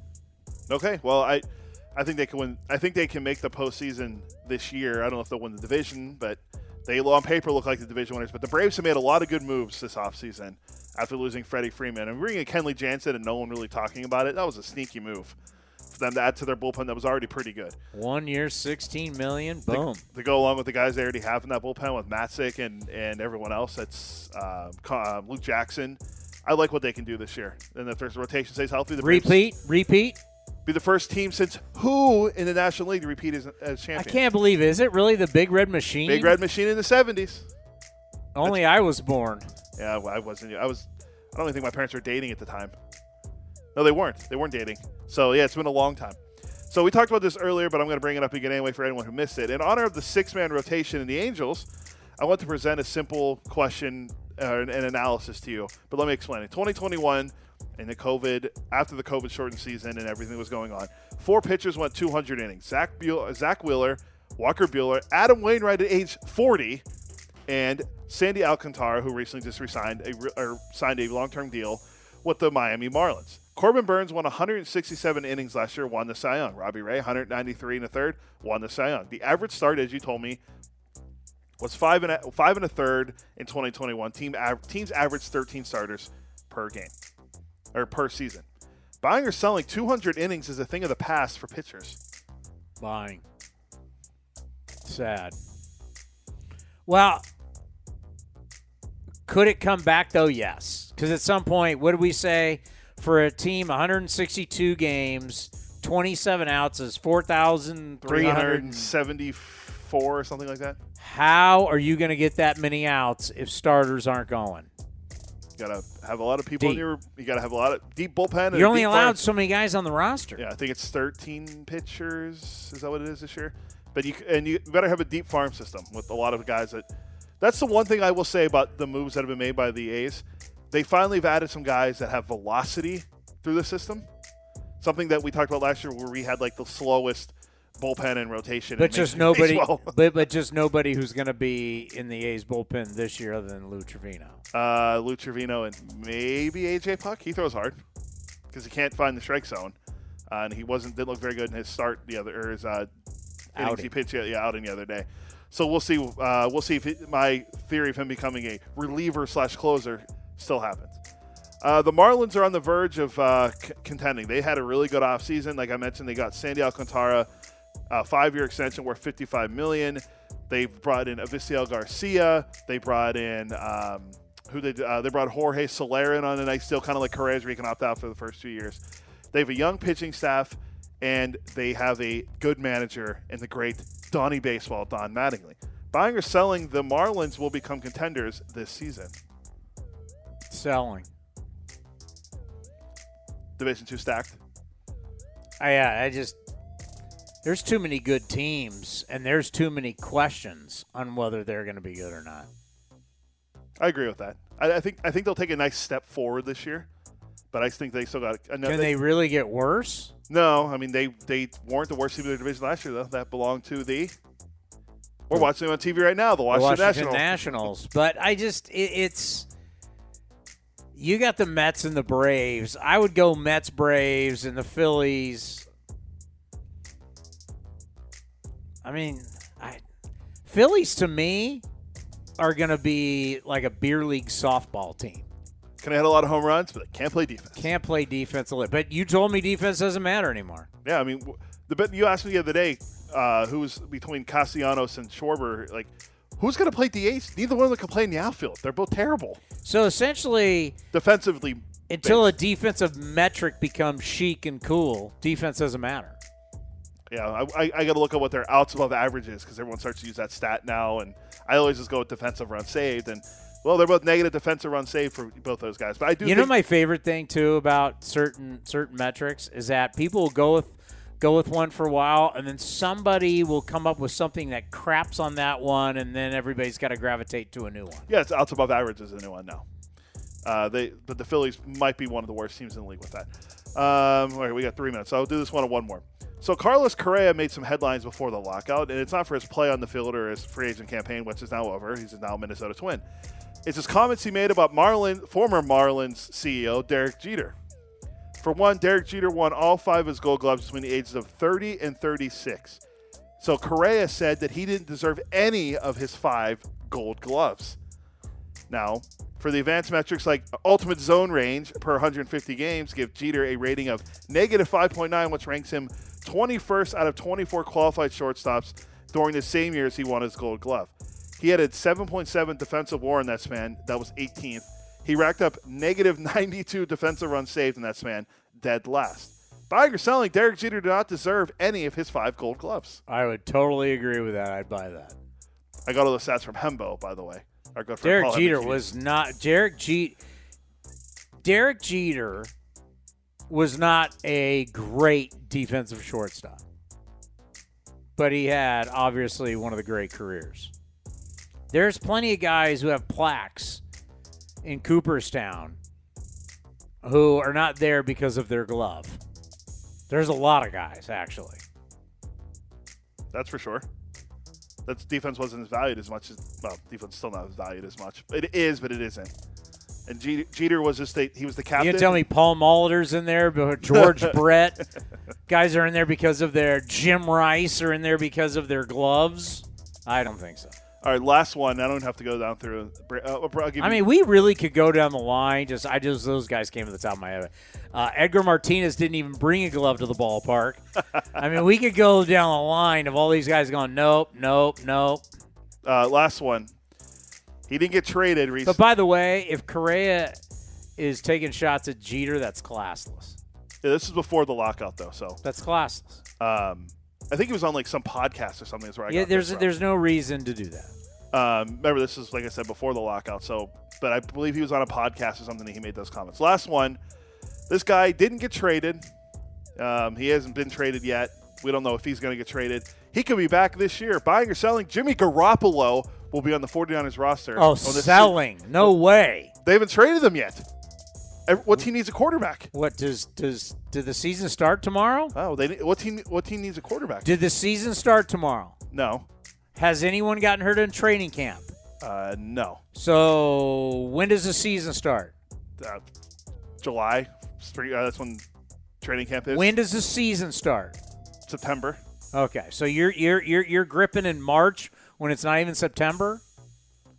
I don't know. There was a rumor out there earlier today from Mike Florio that John Lynch has had 2 number 2 draft picks, 2 second-rounders on the phone, and he says he wants more. So can we – I don't know how we revisit this. I just know at some point when he's gone, do I get to tell you I told you so? Sure. Okay. But I'm just a little concerned because – do I get to tell you I told you so that by week 1 of the National Football League – Jimmy Garoppolo, you can call him Jimmy G, you can call him a Disney prince, you can call him whatever you want. He will not be a 49er by week 1 of the National Football League, which should be somewhere around September 8th-ish, somewhere around there. Yeah, probably. No, I'm a good spoiler. He'll be on an NFL roster, but he will not be in a Niner uniform. If you can't trade him for if Matt Ryan only went for a 3rd-round pick, I can only imagine what they're going to try to get for Garoppolo now, or what teams are going to offer. And by the way, how much better would the Niners be if they would have had a better quarterback? Well, they went to the AFC Championship game in spite of him. There you go. So that'll be an interesting storyline to follow in the Bay Area, other than watch with what we're doing with the A's, but. It's going to be interesting to see what they do with him now because of what happened with Matt Ryan and who wants Baker Mayfield. So we'll see. Is that it? That's it. Yeah. No off day for us.